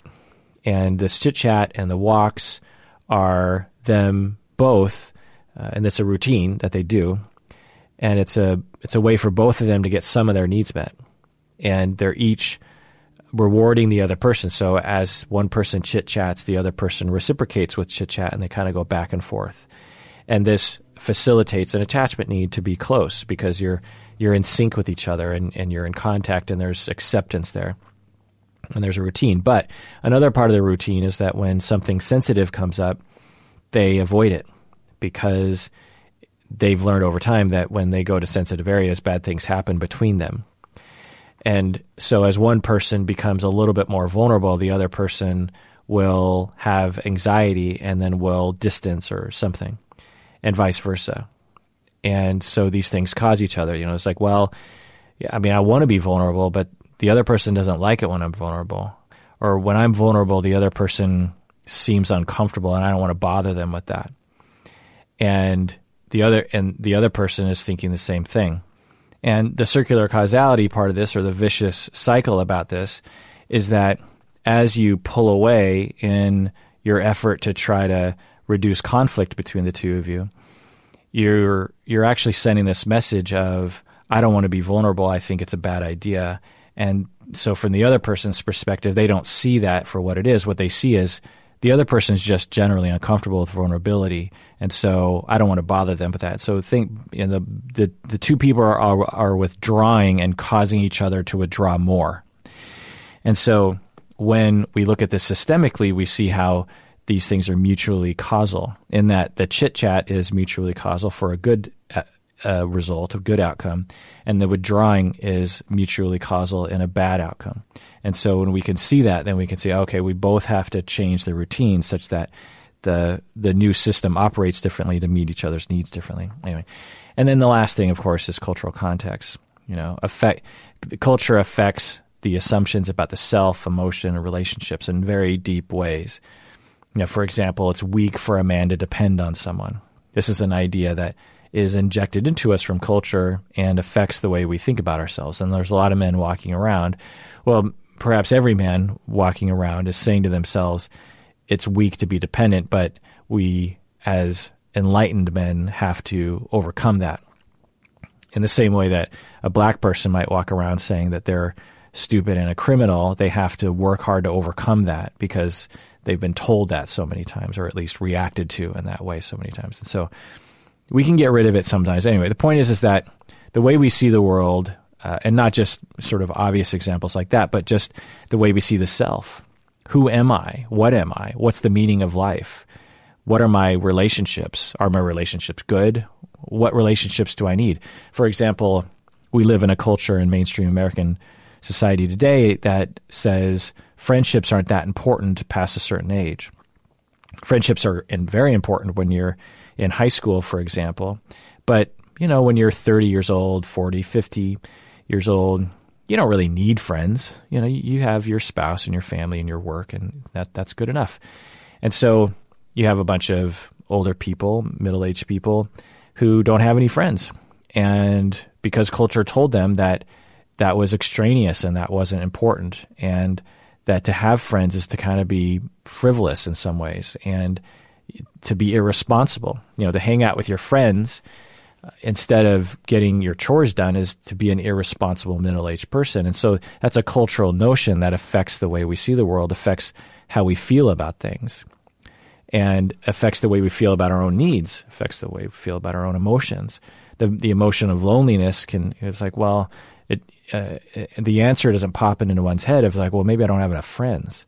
The emotion pops in their head. It's like your spouse isn't good enough for you.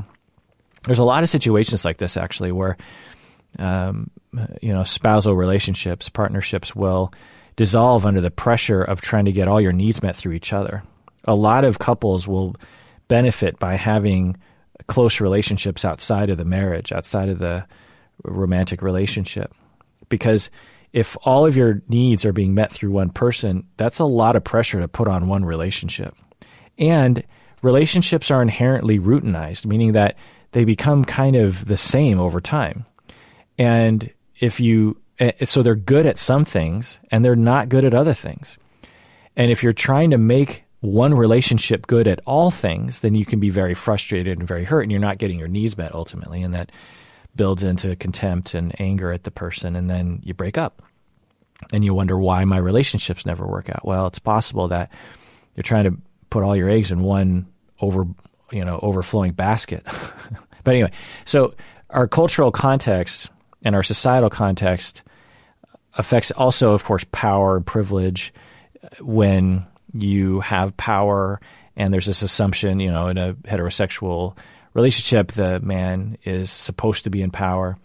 And if he has needs, then they might override the woman's needs. And this is actually proven in a lot of empirical science. It actually is one of the reasons why women are more likely to divorce in middle age, is because they have endured more and given more than the man has on average, not always, of course. But so we need to look at that. If we're going to understand attachment, if we're going to understand our relationships, if we're going to understand our emotions, we have to understand the society we live in, because it taints everything and informs everything. All right, so let's go into some of the main assumptions here. And some of this will kind of be repeating, but just to be clear about this, is that according to me, and according to what I would call interpersonal attachment theory, is that people are relational creatures, and that lack of connection results in many of the symptoms we see in the DSM. And psychological problems are caused by, occur within, and are cured by relationships. So let me kind of suss this out. So psychological problems are caused by relationships. So all the personality disorders, borderline narcissism, histrionic, avoidant personality disorder, are all caused by relationships early in life, the same as depression and anxiety. Not all the time, but some of the time. Depression can be quote-unquote biological, but meaning that you're kind of doomed with it in terms of your genetics. But often depression is, at least in part, or not wholly, caused, in my view, conceptualization. We can never know because there's no way of knowing for sure. But in this model, in this theory, the idea goes is that a lot of depression is caused by a lack of connection in a variety of different ways. And when I say lack of connection, I'm not talking about just like having friends or feeling necessarily connected. It's about really getting attunement, right? Having someone see you and know you and care about you. We have a human need for that. And if you've chronically been denied that, then you just give up and you become depressed. Anxiety as well, that when we're young, we need to be attuned to people to notice us and respond to us well. And when we don't get that, then the fear of childhood will persist into adulthood.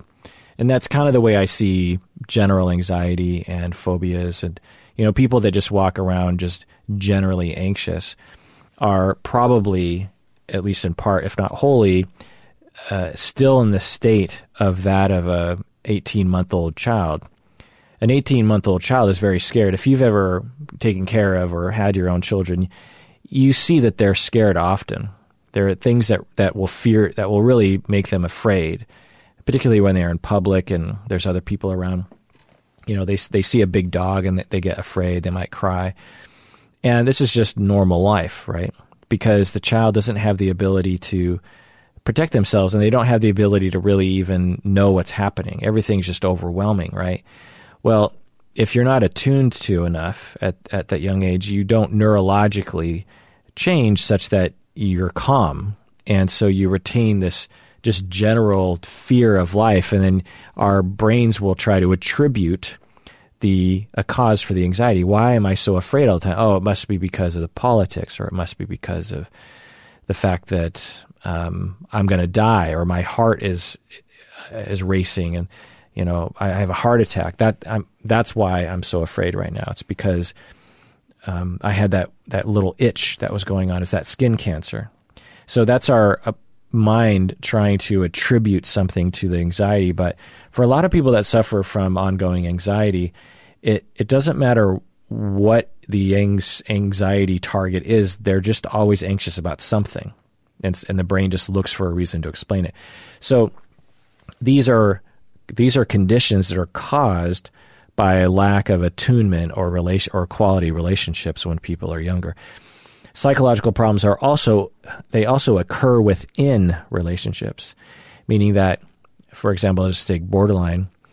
Borderline symptoms are triggered within rejecting relationships, or within what is perceived to be a rejecting relationship. So you can't really understand borderline without understanding relationships.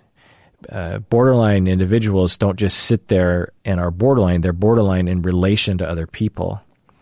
Same with narcissistic personality disorder, same with avoidant personality disorder, same with paranoid. You could say depression occurs within relationships, and that your depression might kind of ebb and flow given what's happening in the here and now with a relationship anyway. And psychological problems are cured by relationships.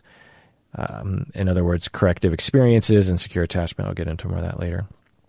And by psychological problems, I mean anything that causes distress, including loneliness, which isn't a psychiatric disorder. There are a lot of things that aren't in the diagnostic and statistical manual that I think we can all agree are problems. Suffering from ongoing grief.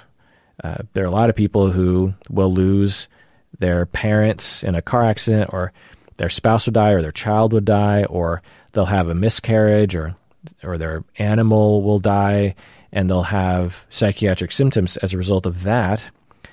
And that's not in the DSM. So just because something isn't in the DSM doesn't mean it's not real. Okay. So by psychological problem, I mean just anything that causes psychological distress. Okay. So again, we're relational creatures, and psychological problems are caused by, occur within, and are cured by relationships, and that our personality is based on early experiences. We develop a style for managing proximity, i.e. attachment style or your personality, in the same way that Harry Stack Sullivan kind of saw it this way, that our personality is based on what we learn in our family and what we learn in society when we're young in life, in terms of how do we manage distance from other people. Do I withdraw? Do I lean in? Do I alert people? Do I scream? Do I create art? Do I stack a bunch of blocks to distract myself, as I was saying earlier? The other thing is that it develops, and through this process of learning how the world works, we develop working models.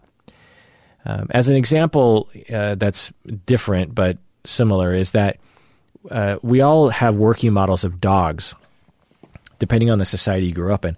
I grew up with dogs being off-leash and everywhere in my neighborhood, and I love dogs.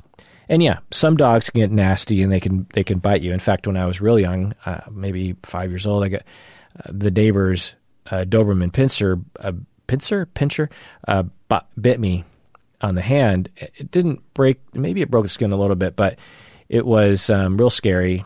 And but it was an anomaly, because all the other dogs never hurt me at all. And so I grew up very, very familiar with dogs. And even when I see a dog that is real nasty and real snarly, I'm not afraid of the dog at all. I'm just not afraid. I've met other people who grew up in the United States who are terrified of dogs.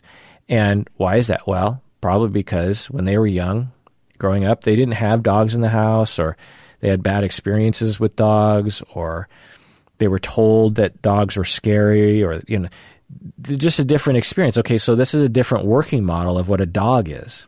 For me, a dog is a cute, trustable thing. To other people, dogs are fierce, or take it a step further, in other countries, there are dogs that are feral, just wild dogs, they're like rats, and they live off garbage, and they don't really want to cuddle up with you. I remember in Mexico, there's dogs like that. I think I might have seen some dogs like that in Greece.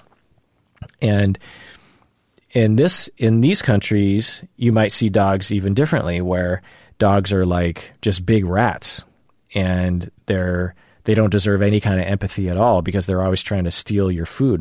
Okay, so depending on your experience, you'll have a different working model of what a dog is. And your emotions and your thoughts when you see a dog will be affected by that working model.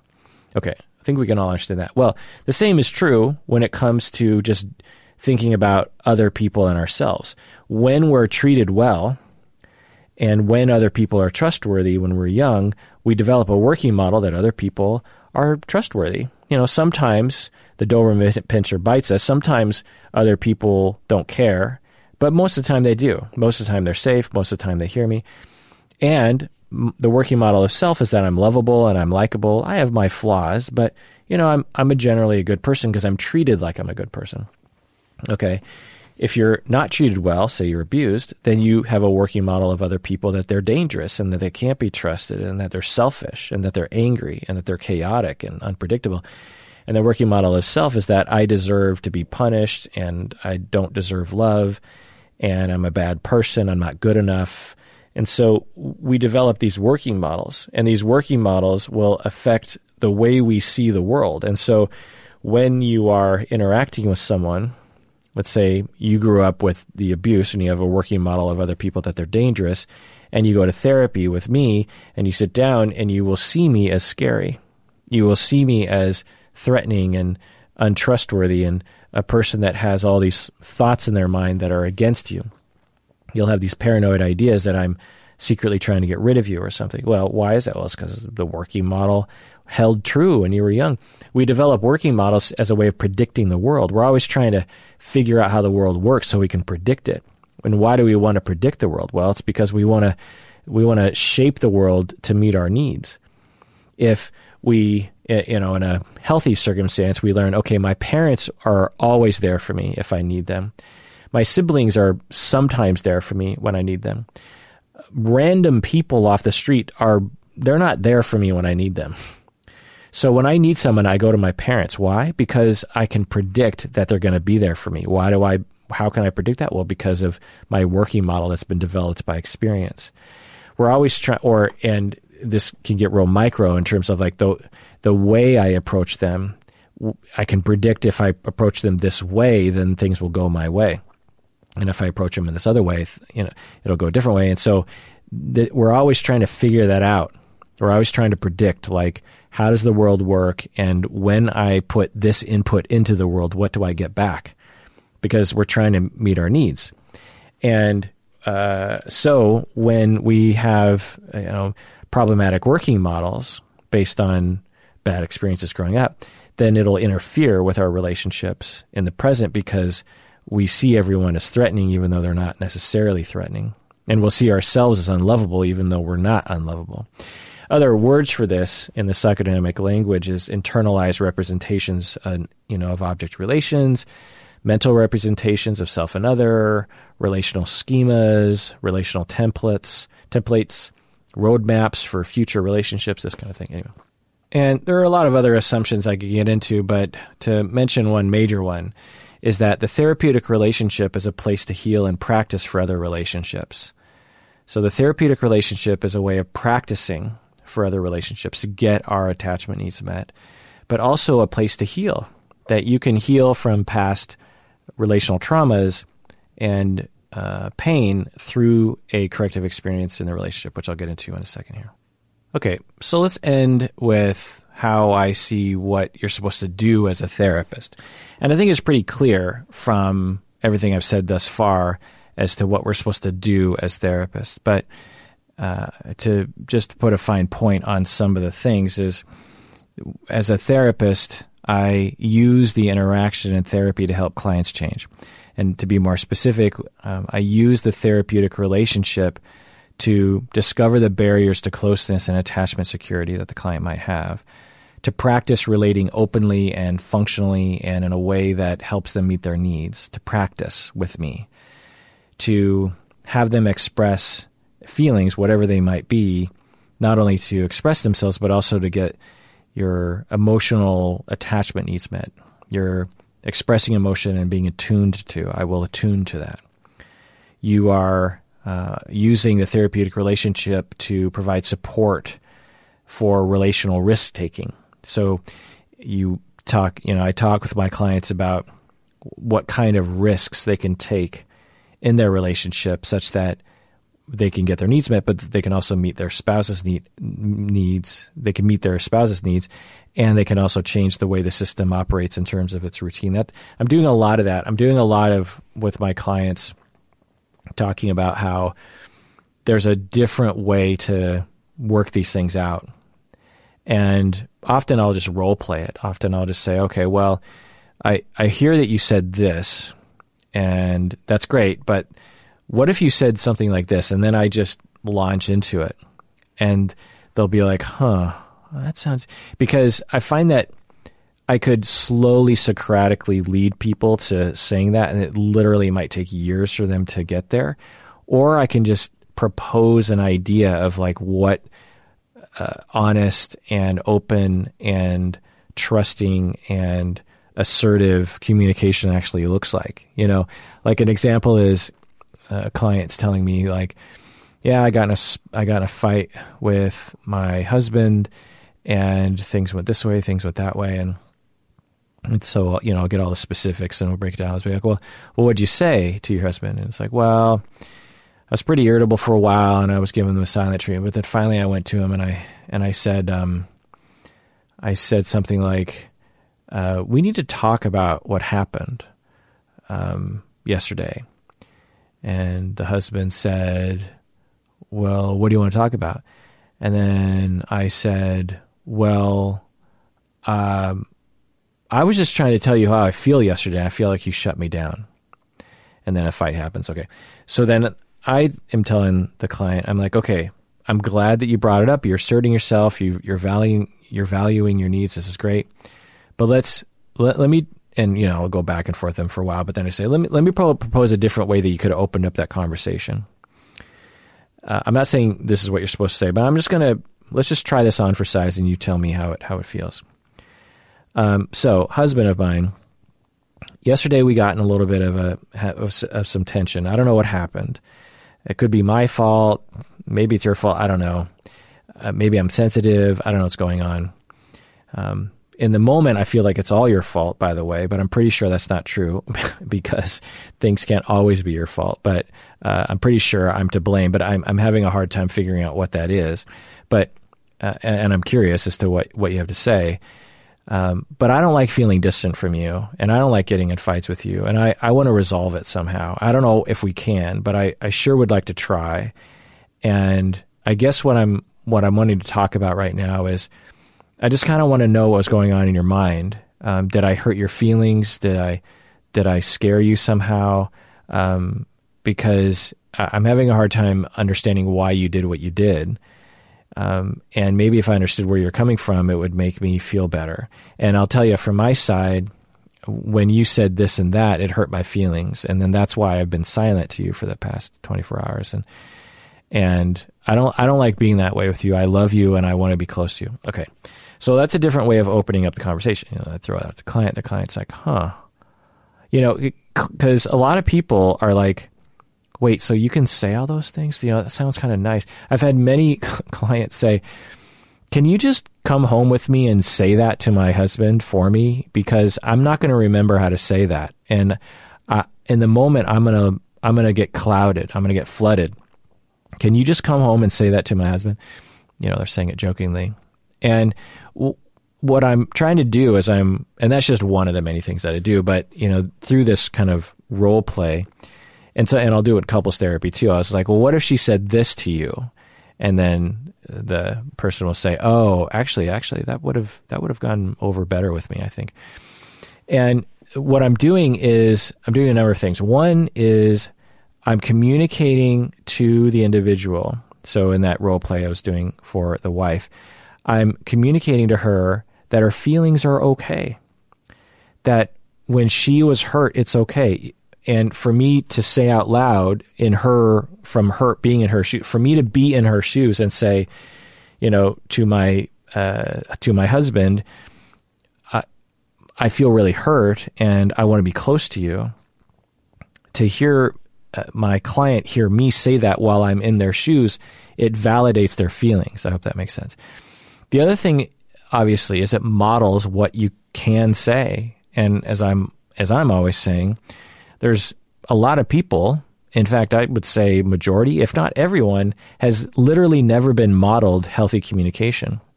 We're always saying, oh, you got to communicate, you got to improve communication. Who's showing people how to communicate? And the way you show is to do it. You can't say, well, you need to use I statements, it's kind of BS. It's like, be in the reality of the world and actually try to communicate everything that you're supposed to communicate. And knowing how to communicate in a way that will result in good reactions from other people. This is another part of communication that a lot of people just don't know what to do, is they are really focused on what they're trying to say instead of how other people are going to react to it. This is actually a problem with a lot of content providers, I find, podcasters, YouTubers, of you have to be able to predict what, when you do something in content provision, you have to be able to predict how other people are going to receive it. You can't just present the I learned this as a professor, and I guess I learned this as a therapist too.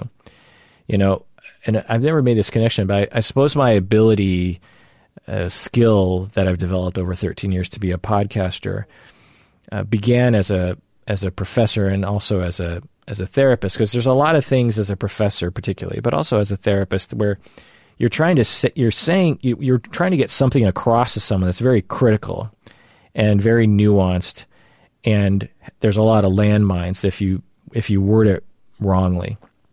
And so you're in a constant state of like, I need to say something and I need it to be received the way I want it to be received. And also, what do I want to be received? All these questions that are rolling through my mind all the time.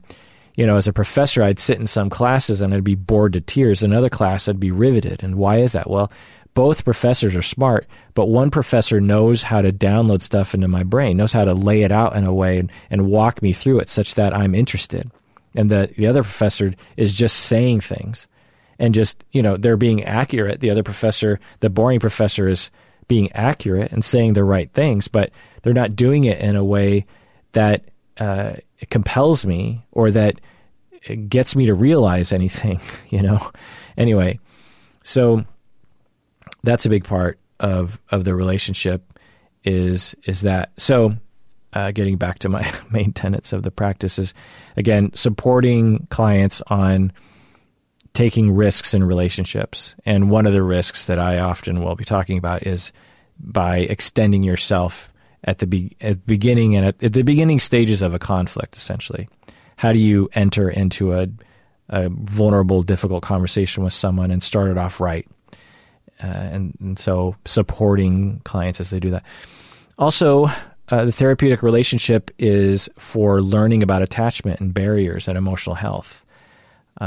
Every client I work with, I will talk explicitly about their attachment needs. I'll say something like, well, it sounds to me like you've been alone. Who takes care of you? This kind of thing. And so it's a place for me to teach them about, our needs in that way. Also, corrective experiences, which I've been promising to get into, which I'll get into in a second. Also, the therapist self is involved, meaning that when I'm a therapist, I realize that I'm not objective and I'm not a blank slate. I'm not trying to be my own experience, my own countertransference, my own transference is all involved as a therapist. I'm also collaborative, and interpersonal therapies are generally pretty collaborative, meaning that they're not top down and realizing that the therapist has their own biases. Also wanting to establish a very strong bond, long-term interpersonal therapies, psychodynamic therapies will try to establish a very strong bond. In order for a corrective experience to happen, and in order for good outcomes to happen, you have to have a strong relationship, meaning that the client knows that you care and feels good about talking with you. Also encouraging expression of emotion for, which I already mentioned. Also analyzing how the client communicates with others, which I've talked about. All right, so let's end the whole thing by talking about corrective emotional experiences. Corrective emotional experiences were developed in 1946, which is pretty crazy to think about. I was talking about how in the history of interpersonal therapies, going back to the 40s, like things are pretty much stuck in Freudian ideas. And it's interesting that Franz Alexander and Thomas French published this book in 1946, or this paper. I think it might have been a book. I think I might even have it on my shelf, of this notion of corrective emotional experiences. The way they conceptualized it at the time was a very simplistic version of it that we have today, but it was definitely the beginnings of a very brilliant idea. So these psychoanalysts found that the client was often trying to pull them in to do a particular kind of routine in relationships. So you would have a client who would come in and provoke the therapist to attack the client. So the client might say things like, you don't really know what you're talking about, do you? And you're a terrible therapist. And so what the therapist would be provoked to do is to defend themselves or to fire the client.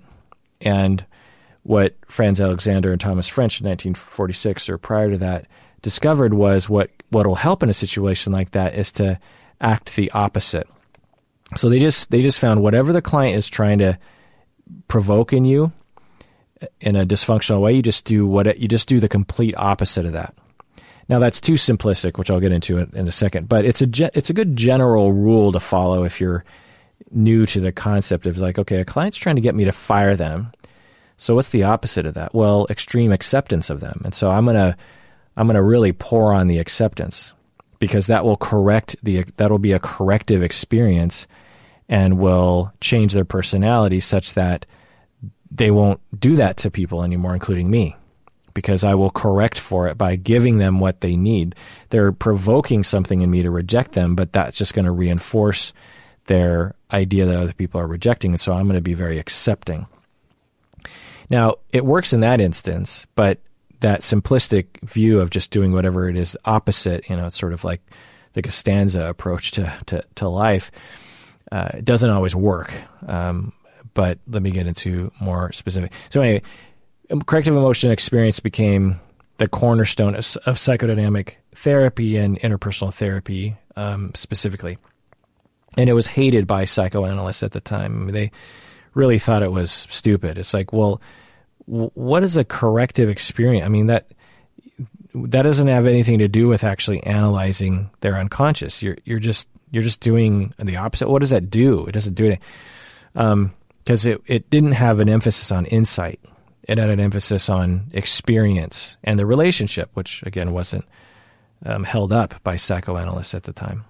All right, so this idea of corrective emotional experiences were expanded upon and investigated over decades. And so I'm going to present to you the contemporary conceptualization, which is the primary thing that I've been doing in therapy for a long time. And I thought of this as interpersonal therapy, but again, I probably could word it as psychodynamic attachment-based therapy, really, because it is a psychoanalytic, psychodynamic idea, and I use it within the attachment framework. Okay. So the contemporary conceptualization is that the therapist provides a new and more satisfying response to the client's old relationship patterns. So I, as a therapist, provide a new response and a more satisfying response to the client's old relationship patterns. And it often involves being nice, essentially, being accepting, being compassionate, being warm, being attentive, being safe, and being connected. But really nice is a good word for it, but it's also connection and empathy and intensely nice, intensely connected in a nice way. And the purpose of this is to disconfirm faulty expectations of others and self. So you're trying to change those working models. You're trying to change the schemas.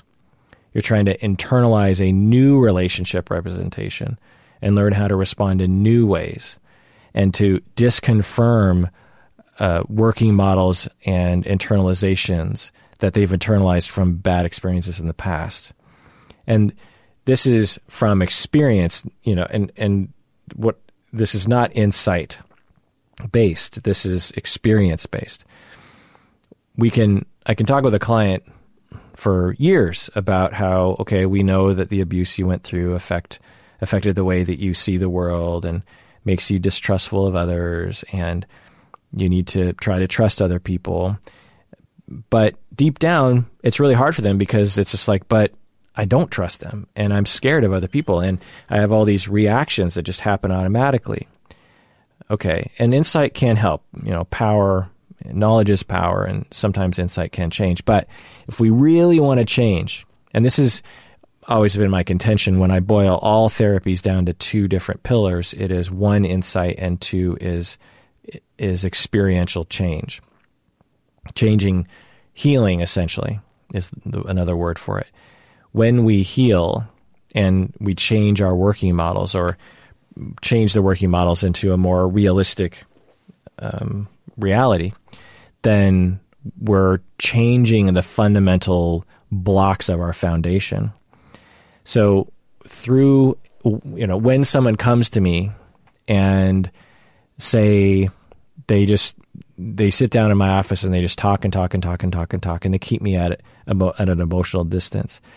Well, in those instances, I'm going to feel inadequate. I'm going to feel discounted. I'm going to feel ignored. I'm going to feel like I don't matter, because and any therapist out there, that this is a frequent evocation that is being caused by the client's transference. The client as a young person was discounted and ignored. And so they come into therapy with that internalization and they're recreating it and they're making you feel like the way they felt when they were young. And they're also terrified of being discounted by you, and so they're talking a lot to avoid the opportunity to be discounted by you. So there's a lot of discounting, neglect energy in the room. And if you're not aware of it as a therapist, if you're not trained to pay attention to this, and it takes a lot of work to learn how to do this, you'll just end up feeling like the client is worthless, and you'll refer them because you're just like, I don't think this client showed up for the right reasons. But what's really happening is that the client is reenacting this old relationship. And the corrective experience is begun when you understand that, when you go, okay, what am I being pulled into right now? One, I feel discounted. And that can be hard for a therapist to admit to themselves. That there's a lot of therapist language that therapists will say. It's just like, yeah, this client isn't ready for therapy, or this client's real narcissistic. They won't let me in. These kinds of judgments, and then the full stop on their analysis instead of going like, okay, what traumas, relational traumas, are at play here, and what projective identification is at play here, and so you analyze it. You're like, okay, I'm feeling. What am I? Okay, I have these thoughts that I want to fire this client, but what's really going on? What am I feeling? I'm feeling like I'm pushed away. I feel like the client is discounting me, sort of pushing me out of the way, and just wants to dominate with their own words, and they don't want me to come in. They're rejecting me. That's kind of how I feel. I feel rejected and discounted and sort of bulldozed, and I feel invisible, like I don't matter. Okay, maybe the client grew up with this chronic feeling for themselves, and they're projecting that into me, and they're now behaving like their parents did, at least emotionally, with me. Okay, that must be the relational trauma. What's the corrective experience? Well, the corrective experience is to pay attention. Is to pay attention to them. Deep down, they feel discounted and invisible, and as they keep me at bay, it perpetuates that. Their effort, the defense for the narcissistic person is to yammer and make everything about them, but they're trying to protect themselves from being discounted by you. But when you yammer all the time and you keep someone at bay, the other people are going to discount you because you're not letting them in, and they feel rejected, and they're just going to withdraw from you. And so the narcissistic person is yammering and talking, and the client feels discounted. But if the client actually, and the client deep down is like, oh my God, I'm going to be discounted, but they're causing the discounting to happen to them. And the same with borderline. Borderline individuals are, because they're relationally traumatized, they're terrified of abandonment. And when they're so terrified of abandonment, they will actually make their therapist feel like they're being abandoned.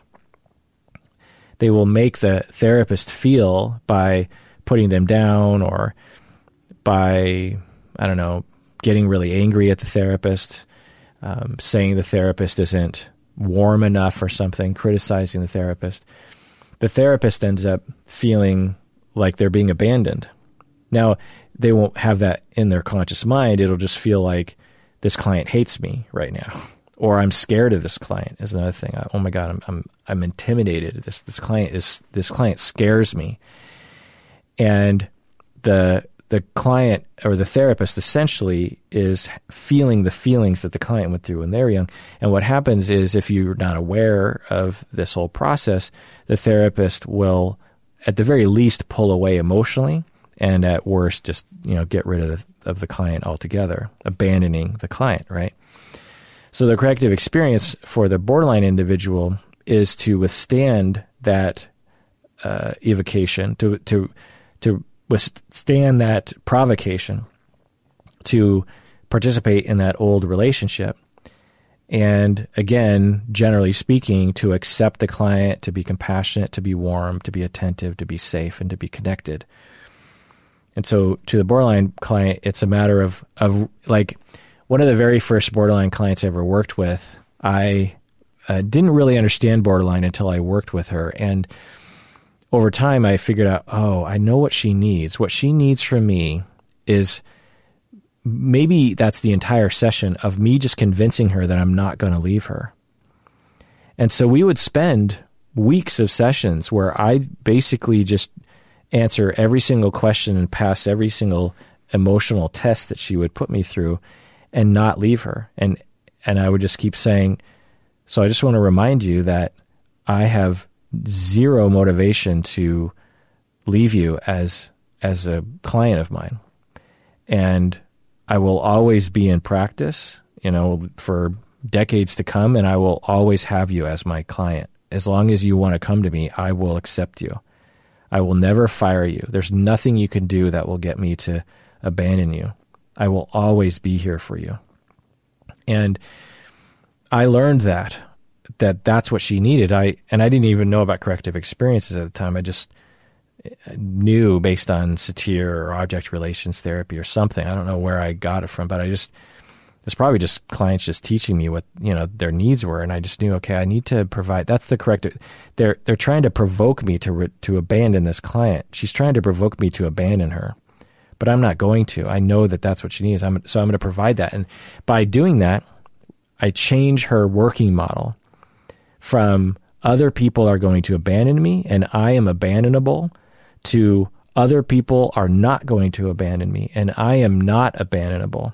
Other people can be trusted, and I am okay. I'm a good person because someone is actually paying enough attention to me and not leaving me and values me enough to go through all the emotional tests that I put him through. To the narcissistic person, you'll feel compelled to pull away and go like, will you please shut up? That's what you'll be compelled to say because that's the way they were made to feel when they were growing up. And they developed narcissism in response to being told to shut up. And the corrective experience is to pay attention to them and to just be really on board with everything that they're saying. Oh my God, tell me more. What's going on there? And maybe try to edge them towards more vulnerability so that they can even have a more intense experience of openness and expression to you and you can provide a corrective experience. But in the beginning stages with a narcissistic person, you just really pay attention to them. You're just like, tell me more. What's going on? I'm here with you. And then they yammer for the entire session and you're with them the whole time. And you're just like, oh. And you're not trying to insert yourself because to insert yourself is to trigger their traumas in which other people were always inserting themselves into their lives without asking them and without making space for them.